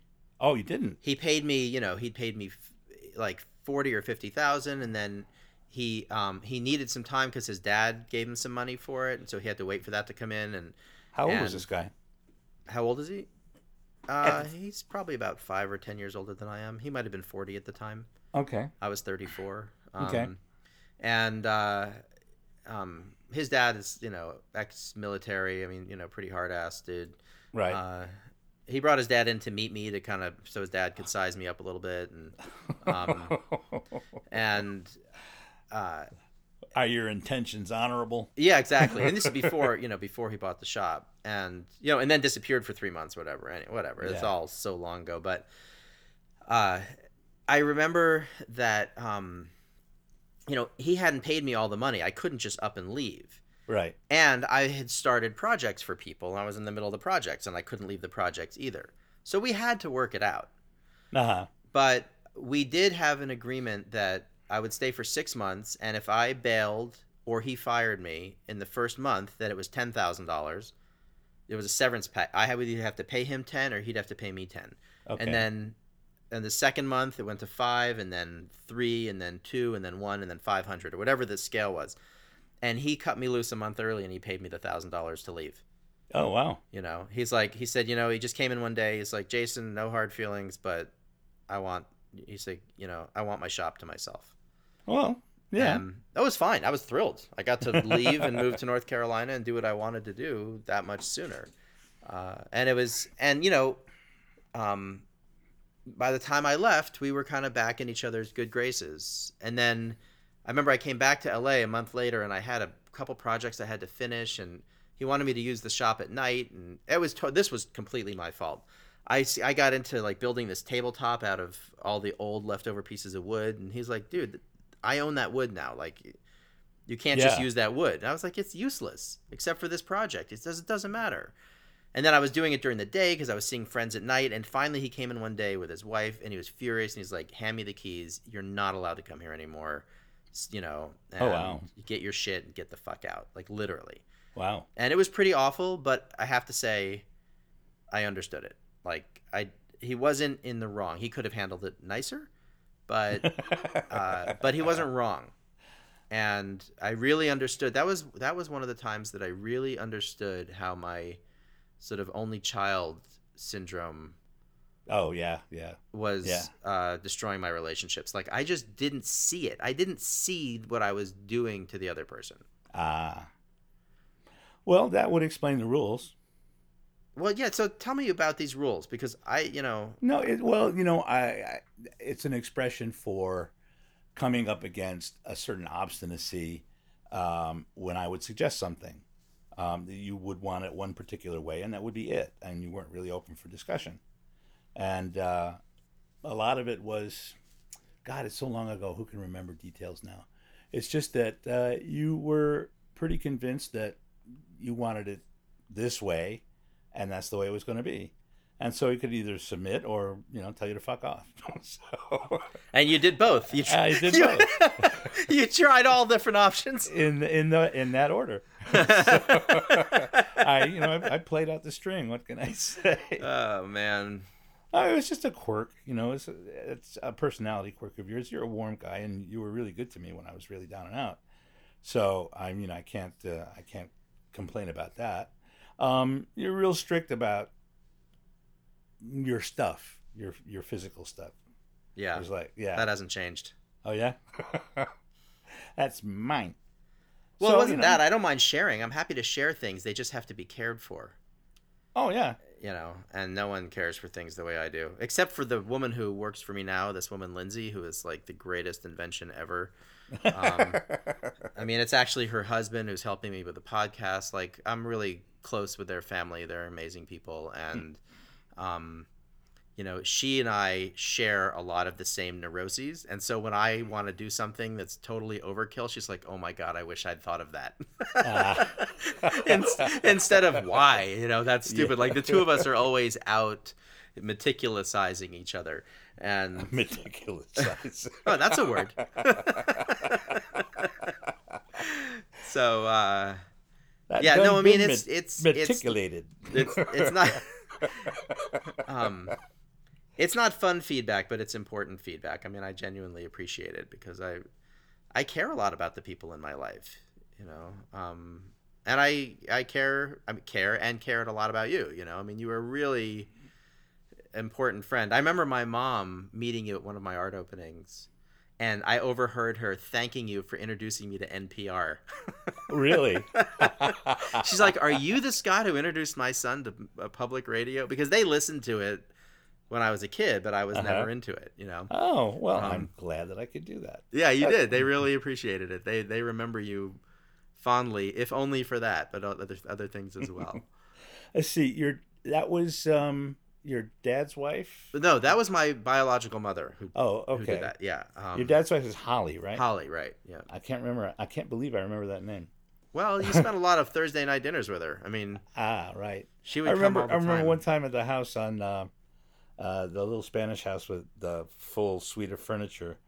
I said, no, I made it all, and she was saying, God, he made those couches and those chairs. People do the same thing in my house. I have these hideously ugly fabric couches that I just, when I was sofa shopping, I didn't know how to buy a sofa. My friends had these same sofas. I was like, I'll just get those, and then I couldn't get the color I wanted, and I got this awful color. Like, everything about them, I hate these couches. If I sell this house, I'm not taking the couches. Even if the new owner doesn't want them, he's getting them. And you own the house? I own a house, yeah. Wow. Yeah, I bought it when I got here. I had excellent credit still, and it was the era of the no-doc loan. Ah. And I no-doc'd the shit out of this place. They're like, how much money do you have in your bank? I was like, nothing. And they're like, well, you're going to need down payment. I was like, oh, yeah, no, I've got $50,000. And then I got on the phone and borrowed $50,000 from some friends and made a down payment and bought this house. Wow. So, yeah, this house is you crazy. You could make that kind of phone call. Wow. At the time. I got no one to call today, man. Yeah. I called you, but no luck. I can lend you $50. You know what? I'll take it. Okay. I'm popping in the mail tomorrow. No. By the time it gets here, I'll have already spent it too many times. Yeah, no kidding.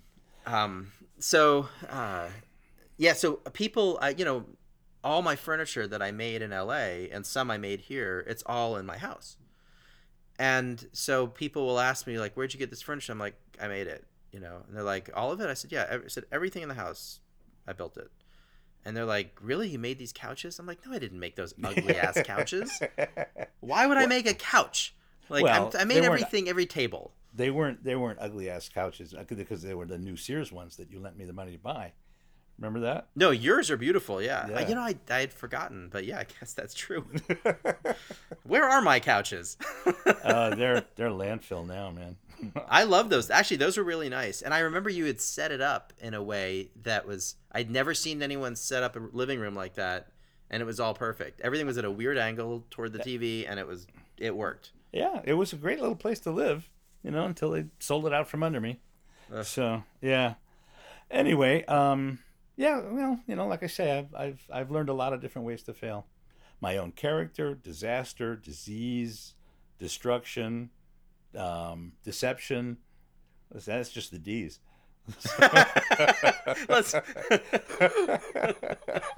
Extortion. Let's move on to the E's. So yeah, it's been a ride. I I find myself, I'm 64. I'm going to be 65 in April, and I actually don't get Social Security till 66. But I could retire a little early and get some. But there's so much less in front of me than there is behind me, and I just don't know where the fuck it went. Because I just don't know where it went. It's that experience. I'm sure millions of people have had it before, but I'm having it now. Yeah. I mean, I'm 46, so I'm 20 years behind you, but I think partly it's having a child and realizing how much of her life is presumably and hopefully in front of her, and how much of it I'm not going to be around for. Yeah. And just like, it's just weird. My mortality is something for the first time I'm aware of it. Like, I was aware of it in an abstract sense when I was young and nihilistic. Yeah. But now it's like, wow. I mean, I'm It's not a real going to be thing. here forever. How do I want to spend my time? Yeah. And then I find myself with a limited range of choices, which I'm glad I have some anyway. And I realize that, it's basically playing out the string now. Unless something fortunately disastrous happens, extraordinary happens. I'm basically, this is the path I'm going to walk until I kick off. Well, what are you doing now? Tell me what's going on now. Well, I've got this business building and installing isolation booths for home recording studios, and I fell into that. Let's see, how did that happen? I had built one for my friend that I was writing the comedy for. I actually built out his garage. I didn't build out a booth, and that went really well. And so I thought, well, I asked around a little bit because I have all these voiceover friends or acquaintances, and a guy called me up who was running a audiobook production facility out of his rented house. And he had built these, they're called DAW booths, DAW, Digital Audio Workstation, DAW booths, plans and instructions. And they're pretty dog shit booths. And I had this idea for a double wall, and, having learned carpentry by buying a tool belt and then researching whatever projects I had to build. I did the same thing with this booth, and it was pretty complicated, and I underbid it. And if he hadn't given me another extra grand, I would never have been able to start. I would have gone under completely, but it worked, and people raved about it. And then so I started getting inquiries, and it slowly built up. Let's see, I went from his driveway where I assembled that booth and makeshift tables and tools and skill saws and that kind of thing, and started using the backyard of a friend of mine who is a demo producer. She's been in voiceover for a long time. She works for Voice Tracks West, which is where I am now, and that's where I've been for like 3 years, dealing with a leaky roof, a roof that's too low, slowly building up my tool set, and to where I'm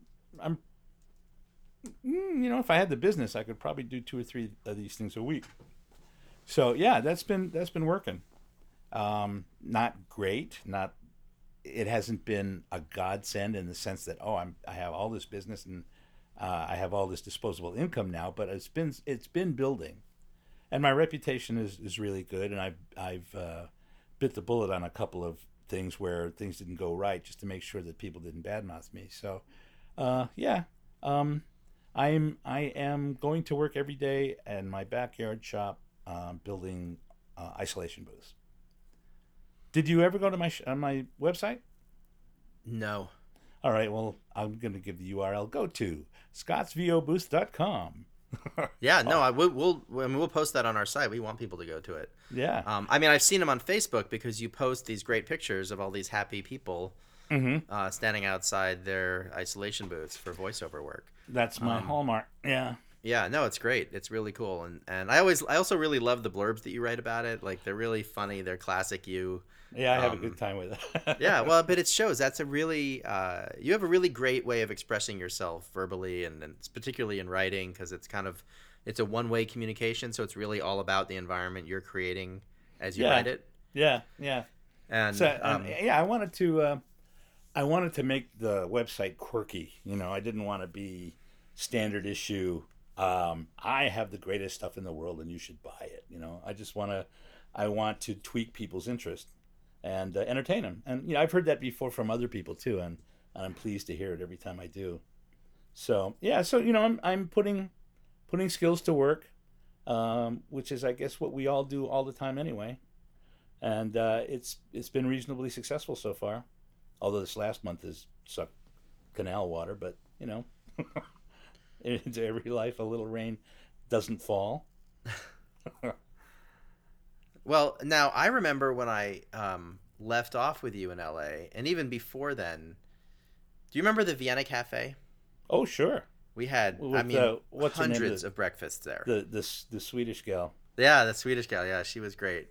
And I remember really having a crush on this. I think she was Israeli, this actress, and she ended up dating the Czech guy who ran the place. Remember him? Yeah. And then after dating him for 5 months, she sued him for sexual harassment. Really? Yeah, it was awful. She was a horrible person. And she told me, she's like, Jason, I'm a terrible person. You don't want to go out with me. And you got fair warning on that. Well, she also probably saw that she wasn't gonna be able to get anything out of me. She could sue me all she wanted. There was nothing to take. And she dated that guy. I remember I had a birthday party and I invited her, and I was really happy to see her walk in, and then he walked in behind her. And then she gave me flowers, and they were the flowers he had given her.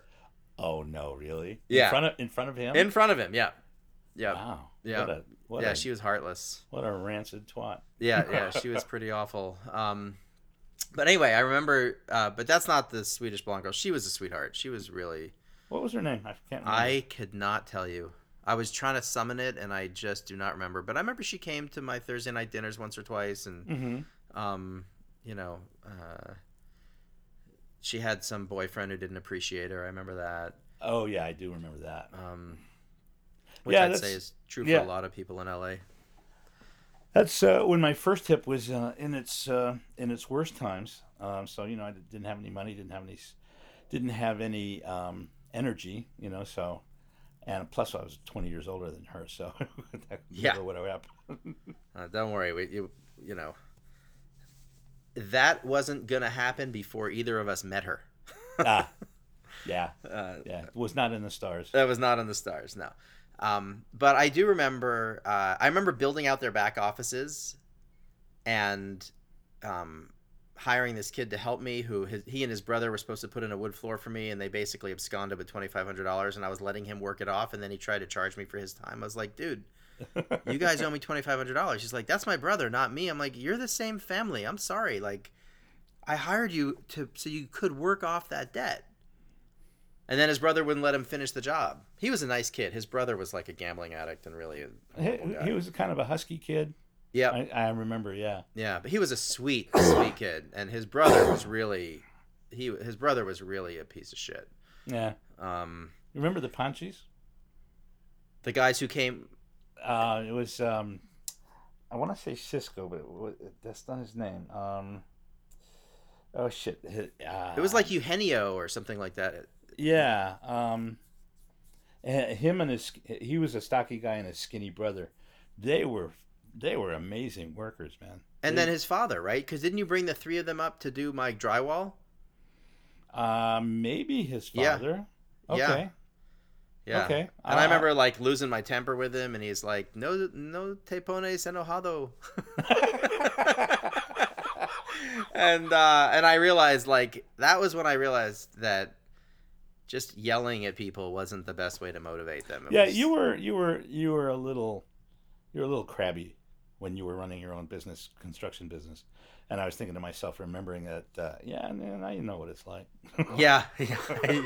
You were not overly empathetic. Yeah. Welcome to the mix, asshole. Yeah. You wanted it? You got it.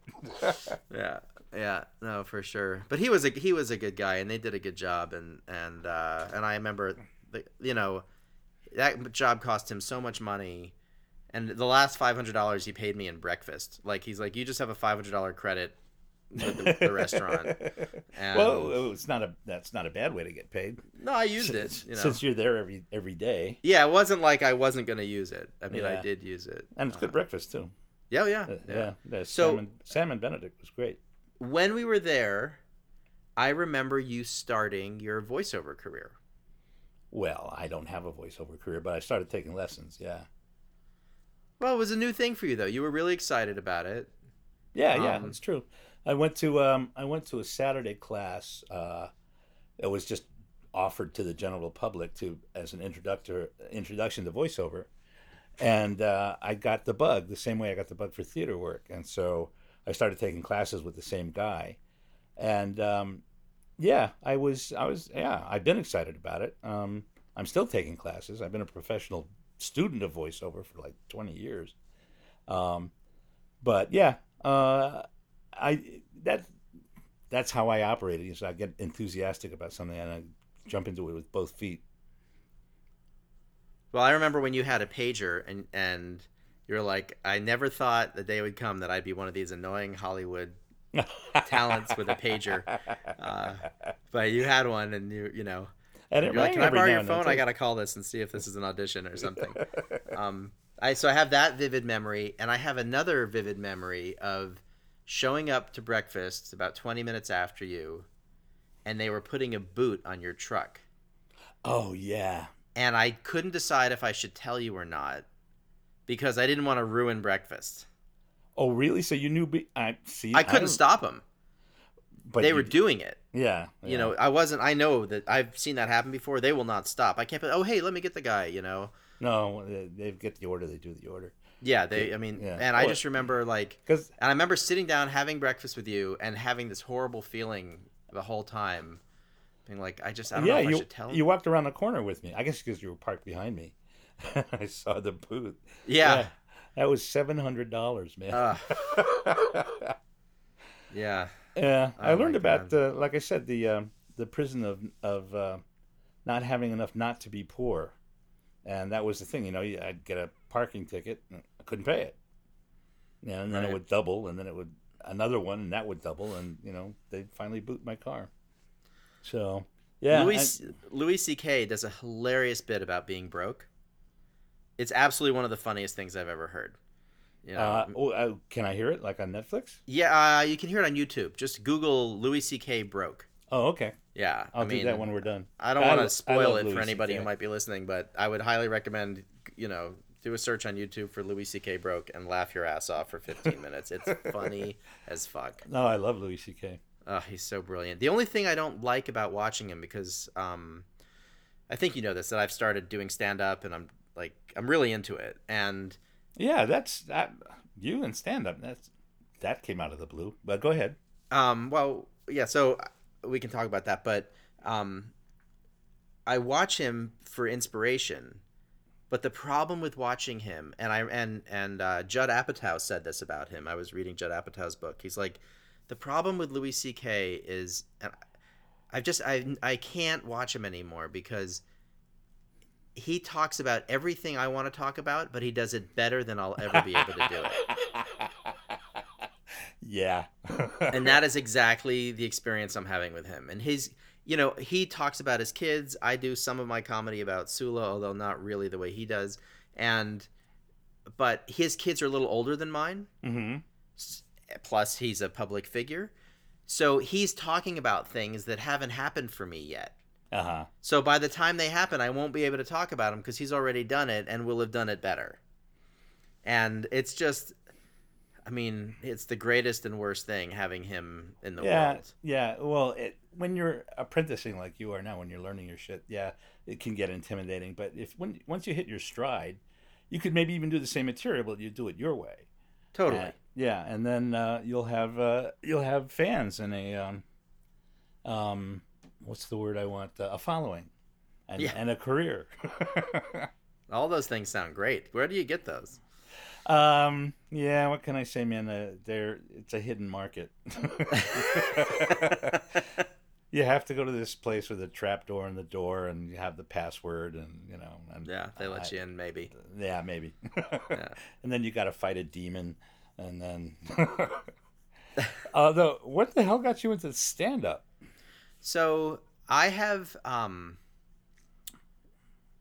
for a while now, I have been given the feedback from people in different aspects of my life, whether it's at a dinner party or in a yoga class or yoga training, or when I have my spiritual teacher in his classes. A lot of people would tell me how funny they think I am. And I take that with a grain of salt. It's nice that people say it, but I've been around people who are truly funny. Mm-hmm. And I'm not usually trying to be funny. I don't like it when people try to be funny. Yeah, when it's forced, I say it's just things horrible. the way I see them, and oftentimes it catches people off guard, and it's funny. And so, but anyway, I had kind of gotten that enough. And a friend of mine, a really good friend of mine here, who's one of my favorite people in Asheville, and he makes me laugh more than almost anyone I've ever met. And together we make each other laugh a lot. And so, and I'm going to have him on the show too. He's going to be one of the guests coming up in the next couple of weeks. And he said at the beginning of the summer, since Georgia and I have split up, I've been able to kind of spend more time with friends. I mean, I take it Georgia is Sula's mom. Georgia is Sula's mom, yeah. Okay. And we split up a couple years ago, and one of the upsides of that has been that I've actually been able to reconnect with people who I just didn't have time for when I was when you're coupled in a up, family. things go by the board. It just, you have to choose, and nurturing, keeping that thing alive between you takes up the majority of your energy. So it's not unusual. Yeah, and just time. I mean, you're spending so much time just playing defense in your life. I don't have to ask you anymore. Well, no, I don't mean it. That wasn't a cut on Georgia. I just mean when you have a child and you have a partner and it's just the three of you and you both work. Yeah. I mean, you just no time. And we get up in the morning. It's just enough time to get Sula to daycare and now to school. And Georgia has to go to work. And I was working from home just to make it easier. And then I'd work all day and they'd come home and I'd still be working. And dinner wasn't ready. And then we'd, make dinner and do story and snuggle and give her a bath. And before you know it, it's, you woke up at 6 and now it's 9 o'clock. Mm-hmm. When are you going to go see any of your friends? Yeah. Yeah. And then I traveled a lot, and so that was a burden on them. And it wasn't a burden on Sula; it was a burden on Georgia, and it was a source of discomfort for Sula because her dad wasn't around. She didn't necessarily understand it. Right. And traveling for business. Traveling for business. Yeah. No, I would never. I never left home for pleasure, and didn't go with them. It was the only time I did that was my 40th birthday. I went on a yoga retreat for 4 days or 5 days. I went to LA. Okay. But I went out for the retreat and I came home. That was it. That was the only time I did anything personal without the family during that time that I can think of. Georgia might, if she were here, she might debate that, but I'm pretty sure that that's true. There was 6 weeks where I went to China and China closed while I was there. The whole country shut down. And so I went to Thailand for 10 days in the middle of that trip. She was not pleased. Yeah. I was like, what do you want me to do? The country's shut down. She's like, how can a country shut down? I said, I don't know, sweetie. It's China. It's not the U.S. It closed? I mean, it's an unfathomable idea to an American that a country would close. But they didn't let anybody in? No, it's not that. It's that all the businesses closed. It's a national holiday and everything closes. Except maybe some of the restaurants. I mean, in any of the resorts, and everybody travels somewhere and you can't get anywhere. You can't get anything done. The factories aren't allowed to be open. Wow. That's when you have a totalitarian regime, you can do that shit. So, well, it's also, I'm pretty sure, cultural. It's like, did they impose it on them, or was it just something that they would do anyway? It was imposed because those Chinese factories need to run as much as they can. Yeah. Okay. So they're not. I mean, the owners are happy to take a break, but they feel no need to give their workers a break. Ah, And most of their workers aren't Chinese anyway. Most of them are Cambodian or Burmese, or I mean, the. I mean, this is a brief aside, but the labor force in China isn't so much Chinese anymore. oh wow. They outsourced immigrants because the Chinese don't want to do it. They want a middle class life. They don't want to. They don't want to work in a factory because it's shitty I understand. work. Yeah, it was like in the Middle East when Dubai or the Emirates hire workforces from the Philippines or Malaysia. It's like that whole area of Southeast Asia, and the Indian Ocean are like the Escaneros at Home Depot. It seems to be like the labor pool. That's how they survive. Yeah, it's oh man, don't get me started on that whole thing. I'm so happy we make everything in America now. It's like I just don't have to deal with that. I don't have to travel there. Oh, did you make stuff overseas?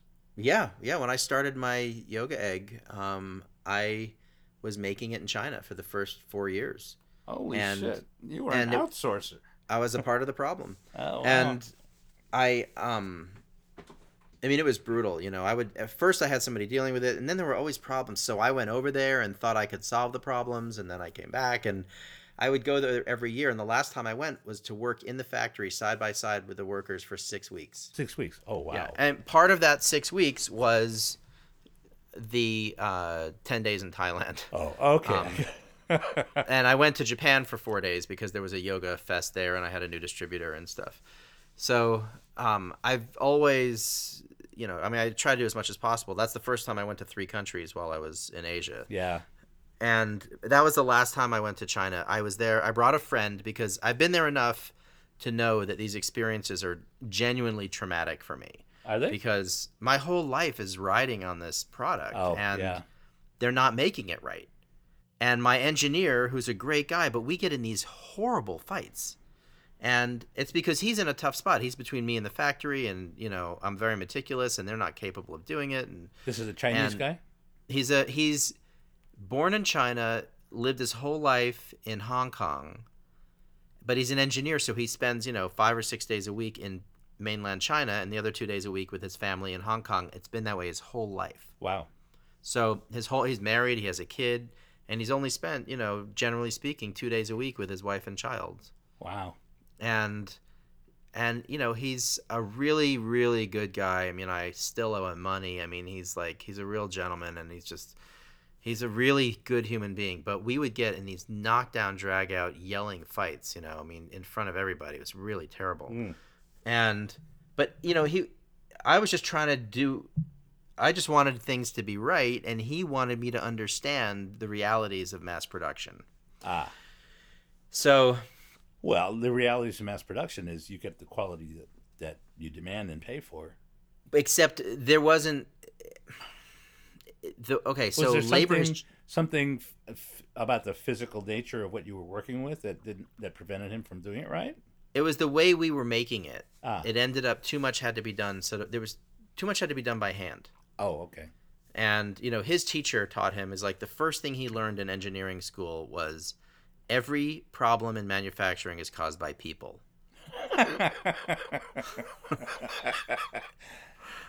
And I guess I'll tell this story. It's kind of a horrible story, but he was trying to get me to understand what I was dealing with.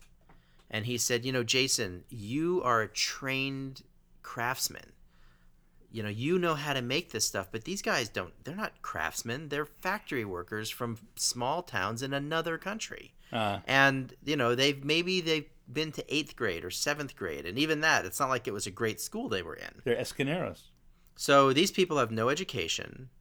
And because of the labor laws changing to protect the workers, and of course, as a humanitarian, I'm in favor of that. But what's happened is there's such a abundance of work and such a shortage of workers that the power and control over saying yes or no to a job is now in the hands of the workers. So it's a seller's market. It's a seller's market, yeah. And they're unsophisticated and uneducated, and the work that I was having them do was kind of shitty. And so no one really wanted to do it. So finding people to do what I wanted done was really hard. So we could only push so far because the factory would just say no, and then I'm out of business. Right. No, I understand your position. It was awful, Completely. dude. Yeah. It was so stressful. And I brought one of my best friends from Asheville with me, and we spent 6 weeks sleeping in the same room and working together under these horrible conditions. And I basically, he did it for the experience. I paid 100% of his expenses. Mm-hmm. Every day was torture. And I mean, and when we finally left, like they were actually doing a pretty good job. Like we had it down, but I would teach them something on day 1. And by the end of the day, they understood it. And then day 2, I would come in about 3 hours after they had started, and they had invented a brand new problem. And then they had to they got paid by the piece. They had to spend, the next couple hours fixing the problem. And then they got back into business and the things were okay for the rest of the day.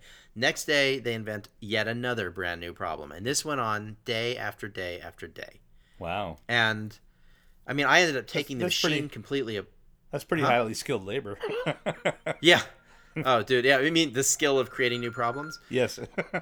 Yeah. I'll never forget the phrase you taught me that every job teaches you everything you need to know to do that job, and every job is different. Yep. These guys. Still the hallmark. It was the same job. Well, they made it different. They have invention and imagination. Yeah, well, they totally. I find that to be the case too. Sorry, go ahead. With the Escaneros, the Guatemaltecas, and the Salvadorians, and the Chilangos from Mexico City, you take your chances. Some of these guys are sharp as tacks and are smart and willing to learn, and some of these guys are just pig ignorant and stupid, and you just don't know who you're getting until you deal with it. So, I can't imagine an immigrant labor force in China from the rest of Asia being able to latch on to what you're talking about and just run with it. Well, here's what happened. So I created this sizing jig. It was really simple. It's got 4 different size things, and from left to right, they get a little bigger each time, right? Mm-hmm. Because they couldn't make the eggs the same size, so I at least had to organize them to be the same size when it was over. Right. And don't even get me started on how ridiculous that is. But so I had 4 different sizes. They were like a 32nd of an inch or 16th of an inch difference in each one. And that meant the smallest egg they could produce could be a 1/4 inch different than the largest egg they would produce. And I took the whole machine apart to get that thing dialed in so it wouldn't happen anymore. But if they ran the egg too fast or ran it against the grinding bit twice, it would get smaller. I mean, it was amazing. Their creativity around fucking this up was unmatched. So I was teaching the foreman, like the main guy. We handed him the jig, handed him a handful of eggs, and said, just figure out how big they are. This is all translated, right? Mm-hmm. And I watched him struggle with this thing and have a hard time deciding where it goes. And then I showed him, and they translated, and then he still couldn't do it. Yeah. And then my engineer, he's like, Jason, you're a craftsman, but these guys aren't craftsmen. They don't have the weight. They don't have the muscle memory you do. They don't have the same. They couldn't even figure out how to put something in a slot and decide what size it was. Or they decide to slam it down and say, oh, yeah, now it fits. I'm like, that's not telling us anything. I didn't say make it fit. I said, what size is it on its own? So he said, so I couldn't get it. I was like, I don't understand. Why can't they figure it out? I just showed him how to do it. He said, Jason, they're not people. They're animals. Wow. And I was like, and he was really heated. He's like, they're stupid, okay? They're stupid. They're a pig. They're a dog. They are stupid. They can't figure it out. Never. They never understand. You come here 5 year, 10 year, never understand. You come here last year, next year, they no understand. Holy shit. Well, that's pretty blatant. It was really intense. I mean, and he wasn't trying to be as horrible as he was being, but I was not understanding the fact that these guys were never going to get it. Mm-hmm. And so that was my last time in China. I was like, I had already started sourcing U.S. manufacturing, but I couldn't tell them that. Uh-huh. And so I just bit my tongue for 6 fucking weeks. It was really hard. I mean, this guy and I were yelling at each other, and and one day I just sent him an email. I said, from now on, if you yell at me, I'm just going to walk away from you. You have to stop yelling. Mm-hmm. All I'm trying to do is make my product. I'm sorry that I frustrate you. All I'm trying to do is make it right. And he apologized and never yelled at me again. Oh, good. Granted, that was pretty near the end. But anyway, so I moved the manufacturing here, and we still have problems, but not the same problems. I mean, the problems we have now are, first world problems. So, literally. So you asked me how I got into comedy. Where's your plant? It's in North Carolina. Ah, okay. So everything is made in state. 100% of the product, even the foam, is made in North Carolina. So my carbon footprint went from the other half of the world to just across the state. It's amazing. Excellent. It's incredible. Yeah. And it's even biodegradable now. We make it out of a biodegradable foam. Wow. So it's just amazing what we've accomplished as far as all that goes. Well, let me interject something. I mean, I deal with, immigrant labor here because, that's the labor pool. But you got stones, man. You went all the way to China to deal with immigrant labor pool. I had no idea. In a different culture, in a different continent, in a different language. And you're not the top of the food chain there. So, I mean, that's pretty impressive that you actually survived that. That they didn't kill me and bury me in a ditch? Yeah, or that you didn't explode, or that you didn't, go berserk with a machete and they had to shoot you down like a dog. That's the reason, in all seriousness, that's why I brought my friend Mark. Really? Because it would have happened? Because I had been there 2 or 3 times already. I'd been through this, and I knew I was going for 6 weeks, and I knew I wouldn't survive without him. I needed someone I could speak English to, that I could laugh with, that I could blow off steam and complain to, and Mark's really good at listening. He's just like, he can listen and hear me go totally nuts and not have it affect him at all. He's a great guy. Oh, you're smart that way. Yeah. So, well, I knew it. I mean, it was, it cost me $3,000 to have him there, but the amount of money I would have spent on psychiatric hospitals had I not brought him would have been much more. So I have this friend here who I really like, and he makes me laugh a lot. And his name's Michael, and he not my teacher Michael that I came here to study with. This is just a buddy named Michael. Mm-hmm.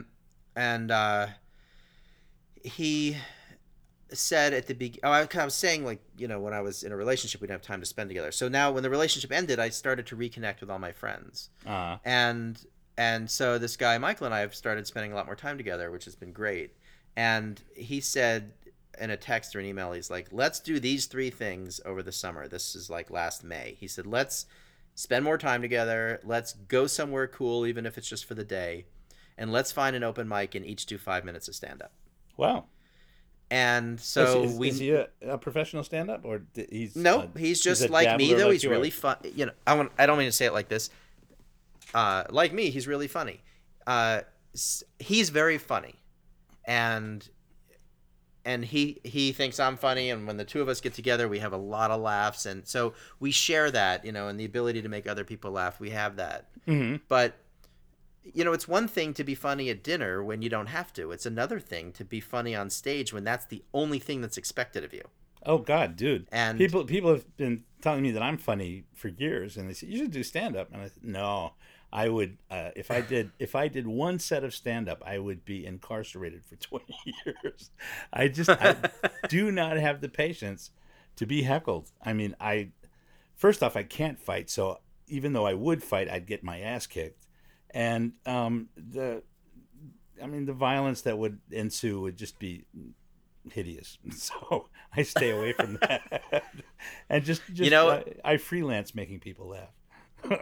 The worst I got heckled was in Chicago. I did an open mic there over Thanksgiving week, and I had done this. I explained I opened up. I'm like, I'm from Asheville, North Carolina, and I told some joke that related to that, and then I was doing my model remodel joke, and I meant to say I used to live in LA, but I guess I said I'm from LA because I still consider myself as being from LA, And even though I've been living in Asheville for 11 years, I still think of myself as from LA. And and I got 2/3 of the way through the joke. It's like a 3-part joke, you know. Right.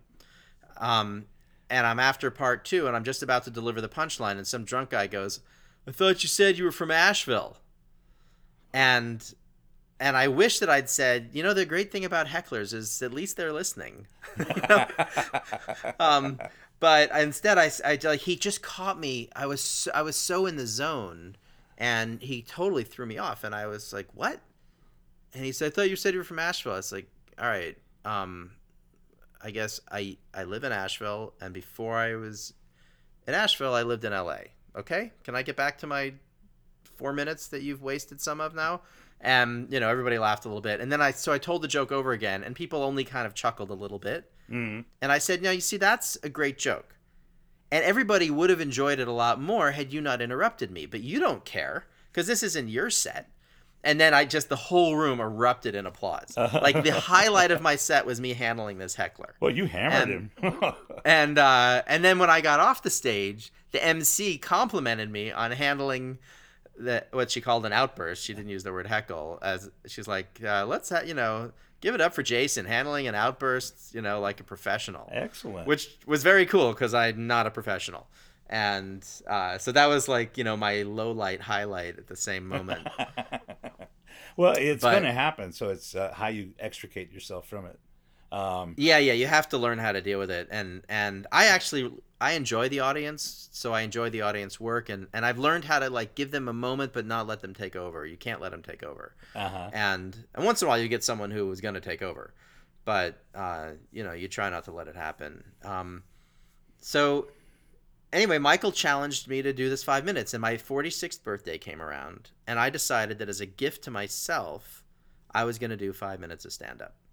And then I spent 25 hours writing it. I started writing down all my stories. I had been taking notes kind of for the summer. I was writing down my stories, and I ended up telling, a story about Burning Man that I'll never tell again. And I mean, it went well, but I realized, like, because remember, you and everybody else on Facebook was like, "Send us the video."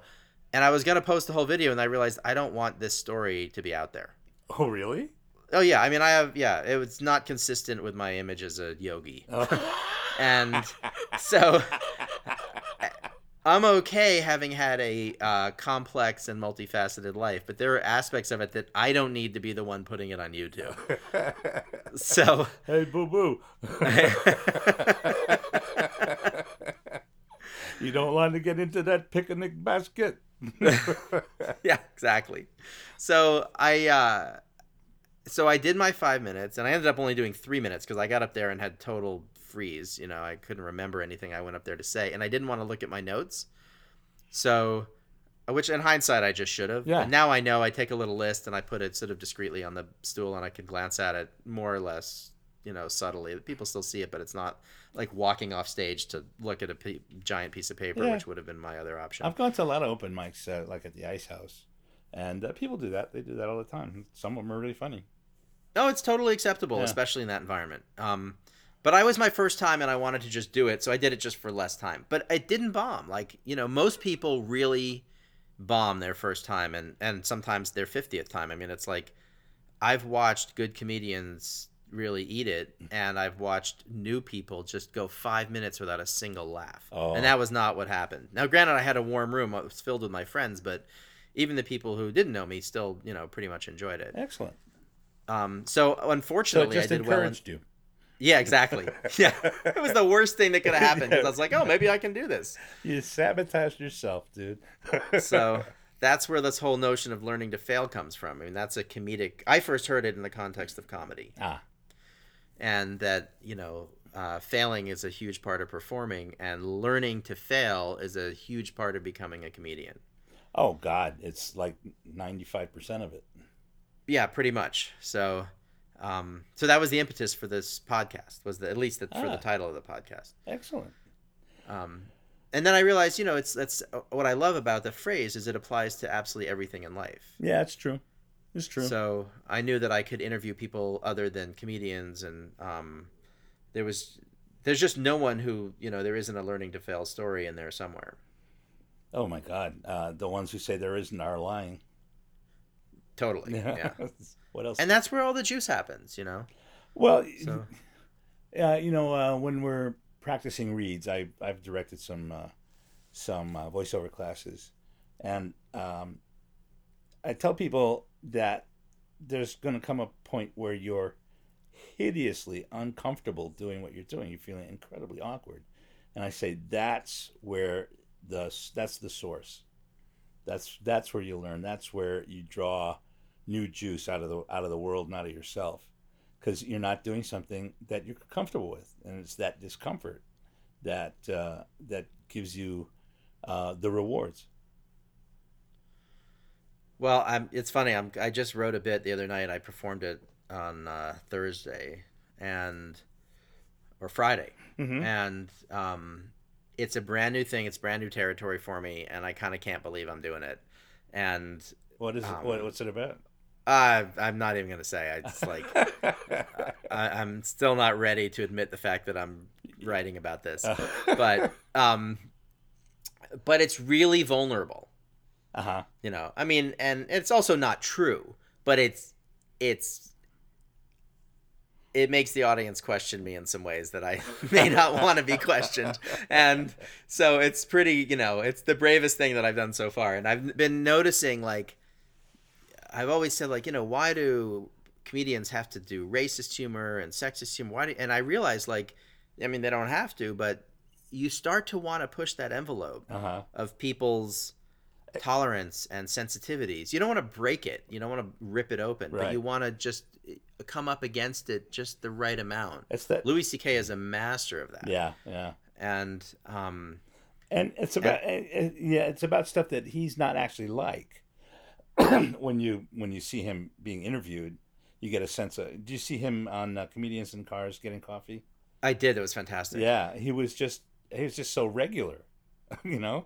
It's like Yep. he's not a tortured comedian. He's not an angst ridden comedian. He's just a regular guy who knows how to be funny in these really perceptive ways.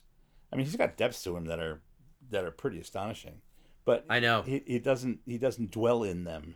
He he lives he lives in the world, and uses that to make his art. So so maybe you need to do that once or twice.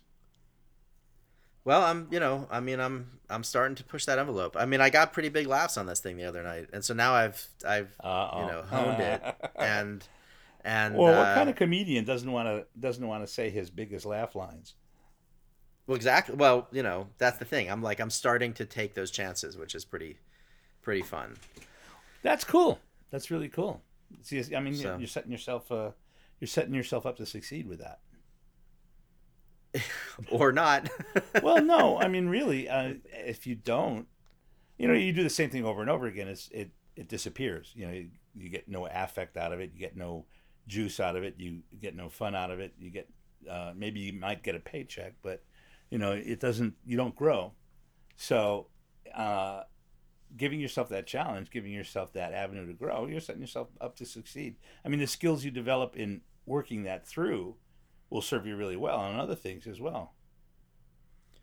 Well, that's the. I was gonna say that's the hope, but the hope is I won't have to do other things. Like I really would like my next phase of my life to be spent doing. No, stand-up. I'm talking about in comedy. Yeah. Oh, in comedy. Yeah. Okay. No, yeah. I'm assuming you're going to keep going with this. You damn. Oh Fool. yeah, I'm going. I'm hooked. You damn fool. I plan to ruin what's left of my life. Well, So, go ahead and fritter away your life if that's what you want to do. So I know you don't have a ton of time left. I want to ask a couple things just to kind of get some other pieces of who you are, if you don't mind. Go ahead. What is your, if any, what is your sort of spirituality or that piece of your life? I mean, does that exist? Or where do you land on that? Has it shifted over the years, or? I have no organized sense of spirituality. I've experienced moments that are transcendent, that have been mildly transformative in that they've introduced me to themselves, and so I know they exist. I have no hunger to search for any sense of enlightenment. I'm not sure I trust the fact that there is enlightenment. Although, like I said, I've had moments, one time in my shop, I was working at like 2 a.m. after 14 hours of trying to get this thing done, and maybe it was just exhaustion, but I got a really intense sense of being one in the lineage, doing what I was doing, of guys working with materials, making something. I just felt totally at home in it, and I felt buoyed by it, and I felt comforted by it. So that was something you don't get every day.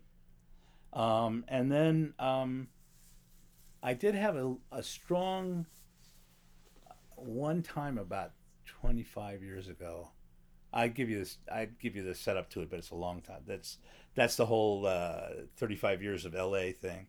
Okay. But there was a big change in my circumstances, and I got a sense of the oneness of the universe.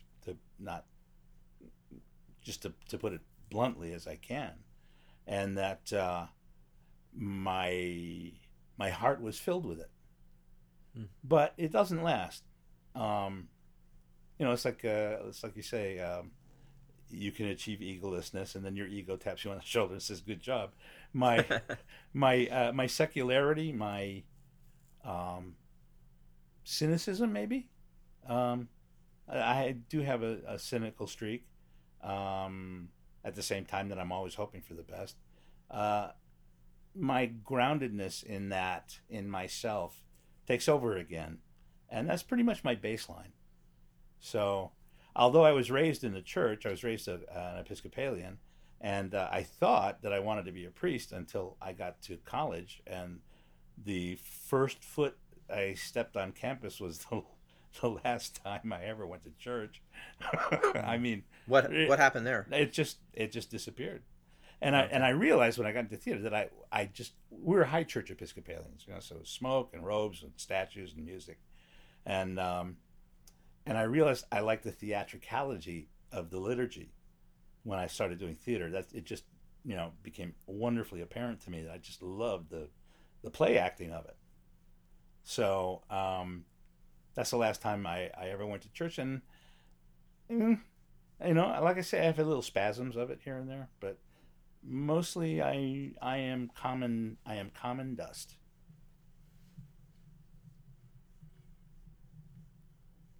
So what do you make of that? Hello? Well, I mean, I've known you, so I've known you to be sort of atheistic, and when I was going through my spiritual questing, and at one point I invited you to a lecture or something. You were like, "No fucking way, and don't ever talk to me about that shit again." Oh, I'm sure. I was like, "Oh, how do you really feel?" I'm sure I was a little more tactful than that. No, not much. You were really vehement Yeah. and like almost offended. Like and granted, I was like I'd found Jesus. It wasn't around Jesus, but that's how I was about it. Yeah, you were a newbie. I really had found something that was changing my life, and I felt that it could change everybody else's life. Not that their lives would become like my life, that it would change their lives in their way. Like that. You wanted to spread the difference. I really did. And I was awful about it. And I didn't know I was being awful, but I also felt like the ends will justify the means. They'll thank me, And I mean, it was really just, hearing myself say it, it's like, well, who the fuck, but. Well, I've had my spells of that too. But I generally back off of people because I don't, that's why I wasn't the greatest salesman in the world. I was good as long as I believed in the product and could be friendly to people, but I've never been a hard sell guy. And to really do that evangelism correctly, you've got to really pound people. I mean, if you want a conversion rate that's not in the low nothings, the low zeros, you really got to hammer folks. And I can't do that. Well, I wasn't, making a living at it. It was one of those things where I felt you, so you, good. you guys who do it for nothing, you're the worst. We're the You do it out of pure zeal. There's nothing more egregious than that. Exactly. What are you gonna do with all this zeal? There's all this zeal on me. I can't sell zeal. Get your zeal off me. Yeah. Oh man, so much. So what happened? Are you still seeing this guy, or are you still part of that whole? No, I mean, I won't go into detail on it, but we had a pretty big falling out at one point. Okay. And it's actually honestly, while George. Pardon me. Actually, if we'd been in touch, the last your last days in L.A., I would have probably made that prediction. Oh, I think everybody made that prediction pretty openly. Oh, okay. Yeah. So it wasn't a great insight. No one was surprised. Most people were surprised it took as long as it did. What I will say is I still really live the teachings, and I actually just in the last couple of weeks, things have been so rough that I just started meditating again, and I already can't go the day without meditating. Like, it's so good for me, and I have not done it for 7 years. Oh, wow. And now that I've started again, I do it twice a day, and it's just a really terrific practice. And I was sitting on the couch, and I was like, I had a huge breakfast. I was like, I'm not hungry. I'm not this. I'm not that. And I was like, oh, right, I haven't meditated yet. And then I meditated, and I was like, okay, now the world is organized. It's like, yeah, it just takes everything in my head and gives it a place to settle, so I can, the gears can start turning. I understand. Again. Beer does the same so thing for I me. still have a tremendous affection, and that's not even the right word, like reverence for what I learned. And what can you does this have a name, this school of stuff, or is it? I don't know what it's called anymore. Is this just this guy's ethical framework cooked up by himself that he was teaching you? Not exclusively. I mean, he studied with the Maharishi, and he did a lot of TM, and so, but he also did a lot of things. He's had a tremendously varied background, and what his gift is, among other things, because I really do think he's a remarkable being. I mean, I know it sounds like a horrible groupie to say it, but I watched miracles happen in that room and experienced a few of them myself. I mean, he just really understands people, and when he's at his best, I've never met anybody who's like that, and I buy that. I mean, there's exceptions. I mean, he's really incredible. So he would bring together ideas in physics and veterinary medicine and music and business, and we did hands-on healing and learned Vedic astrology and palm reading, and he taught all this different stuff, not so that we would do all those things, but so that he could crack open the very hard nut that is our stubborn kind of consciousness. He just, and it was very, very effective. And it really, I remember when I was in it, it really changed me, and for the better. I mean, everybody liked who I was becoming. They just didn't want me to make them come do it too. And well, that's a lesson to learn. That's always a lesson to learn. It's like, it doesn't have to spread out from you. I know. But you want to share it. I mean, that's, you just want to, it's like a delicious recipe. Yeah. But I don't like Brussels sprouts. But these Brussels sprouts, I mean. Yeah, I'm sure they taste good to you, but they're Brussels sprouts, right? Yeah, but they're so good for you. I gave up. Just eat your damn Brussels sprouts. I gave up Brussels sprouts for Lent 40 years ago. 11 years ago. Yeah, so, I mean, what was interesting is, and I just kind of realized this the other day, when George was pregnant, that was around the time that we sort of had our parting of the ways, and I still meditate. I kept my practice for a while, and then when Sula was born, it just became impossible to do everything, and I started doing yoga more seriously because I was really starting to try to make it with the egg, and so I started practicing all the time, and I had to give something up, and the meditation was the thing that I let go of, and then then now George and I have split up, and it's been a little rough lately in a couple different ways, and How long have you been split up? 2 years. Okay. And how long were you together? So we were together for 6 years. Oh boy. Yeah. And not including, the time that she was pregnant, because we weren't really together while she was pregnant. Thereby hangs a tale. Oh yeah, it's a crazy story. But I mean, I knew I wanted to live with my daughter, and George was a terrific human being, and she really cared about me, and we tried. I think we really tried, and she really tried, and it just it wasn't there. And when it was time, and when we were able to let it go with relative grace, we did. Oh, okay. And I feel like for the most part we've done a good job with it. It's we every once in a while we go through a little eruption phase of things being awful, because we're not in a relationship. We don't want to be in one, but we still have to deal with each other every day. As I say, we still have all the same fights, but none of the make-up sex. Does she see Sula? Does she see Sula much? We have split custody. Oh, okay. Yeah, we 50-50 custody. Yeah. Oh. And which was really, really hard for her at first. It wasn't as hard for me because I'm used to going away and coming back, so I'm used to having time away from Sula. Right. But then it became like I would go into a full-on depression every time I would give Sula back to her. And I had to I started planning for it. I still kind of plan for it because now I have Sula. Now we're a full 7 days on, 7 days off. It's much easier, and we're all happier. And but we make the switch on Wednesdays, usually at school. I drop her off in the morning. Her mom picks her up. There's no sense of like the handoff. The handoff is never a good thing. So right. There's no handoff. There's just, she gets dropped off by one parent, picked up by the other. She knows it's happening. We all know it's happening. Well, kids organize the next really 20. Flexible. They can make, so long as it's not difficult at home, this kind of arrangement a kid can adapt to quite easily. Yeah, they really need it to be consistent. Yeah.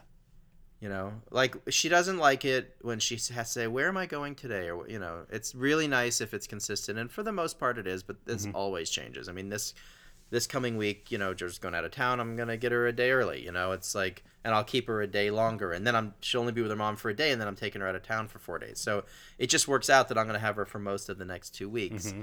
And were you guys married? We never married. No. So this is just an agreement between yourselves. Yeah, it's not court ordered. I'm just wondering. No, it's not court ordered. Yeah. Well, it's good that you when it comes to Sula, we both really do our best to put her first. And sometimes we fail, but for the most part, we succeed. Well, that's good for you. That would have been good for me, probably, if I had ever wanted a kid. I realize one of the things that works against me in life is that I am insular. I'm kind of like an oyster. Comes from being an only child with a single parent for a long time, and then walling myself off from the new family. So yeah, that would have been good for me if I'd taken the plunge, I think. But it's great that you did it, because I think that's really good for you. Yeah, it's been really good for me. It's been really good for me. Sula's by far, she's the love of my life. Sweet. And it's really smart-ass too. Oh my God. Where'd she get that, from you or from her mama, or just as an adaptation? I certainly hope she gets it from me. I mean, I take great pride in the idea that she gets it from me. I really nurture those kinds of conversations with her. I mean, I play with her in a way that has kind of taught her how to be fresh. A little bit irreverent, but not rude. Like, I've really worked with her and continue to work with her on the difference between being funny and clever and being rude. Yeah. Because I'm just like, rude's not okay.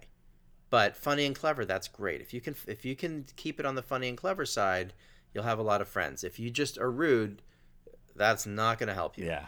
And so it's really helping her refine that, and she's getting better and better at it, as you can see by the Sula Seds. I mean, she just comes out with stuff that's she's only really 8 outrageous. Too, and she sounds like she's 14, 15. Yeah, no kidding. Well, she watches TV shows that are sometimes have kids who are, it's probably directed for kids who are a little older. So I kind of need that. I need to bring her back to, Dora the Explorer, so she's just more good-natured. But Yeah, no, she's really she really puts me through my paces. Fantastic. Good for you. So yeah, A friend of mine just had his first kid at the age of 51. wow. Yeah, and he's taken to it like a duck to water.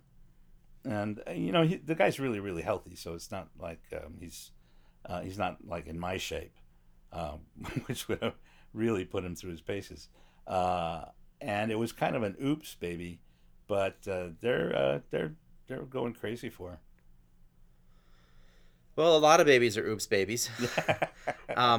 I think if babies were only born when they were planned, that this world overpopulation would not be an issue. Oh, no. It's just Mother Nature throwing spaghetti against the wall. Yeah, I mean, it's... a lot of it's sticking. Yeah, a lot. Yep.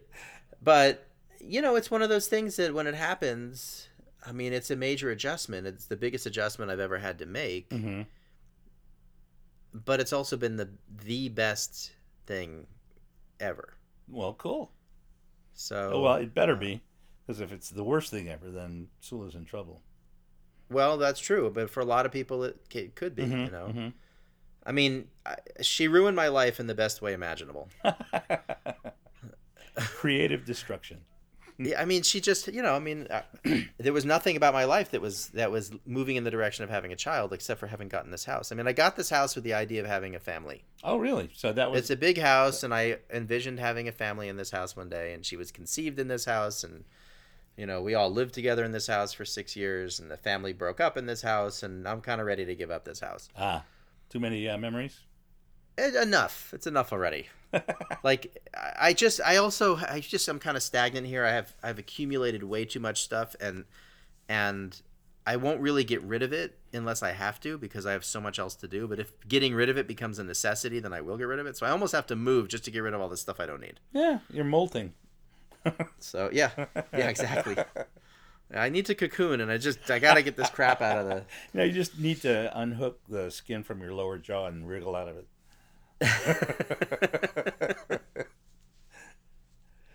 Well, listen, man, my voice is failing, so I think I got to sign off.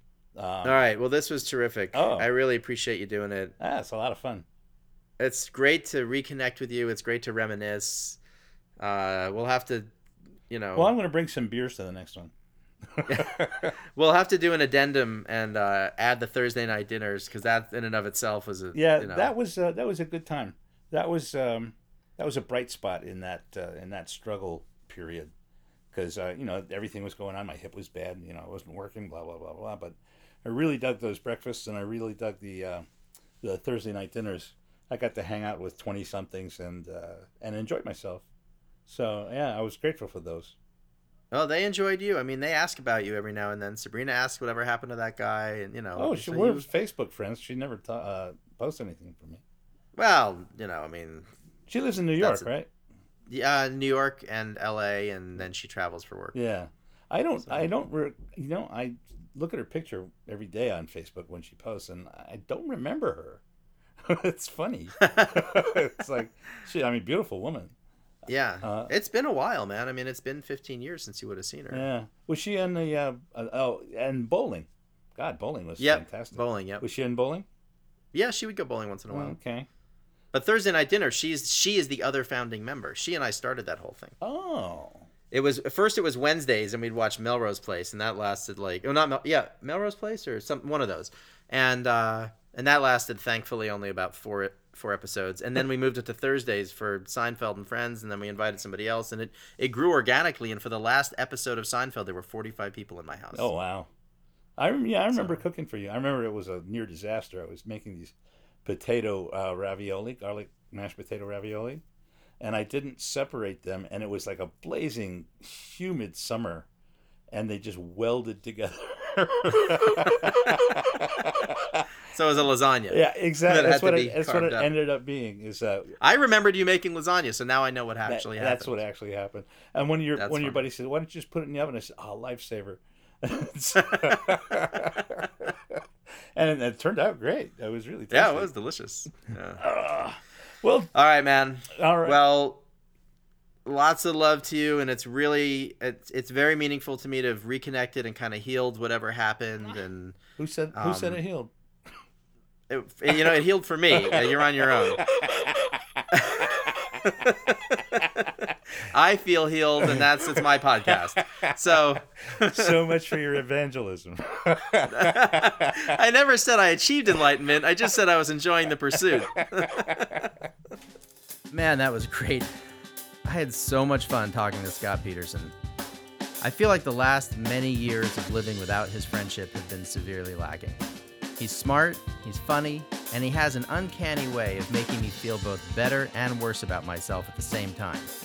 Not a lot of people can do that. If you like what you heard, please visit our website.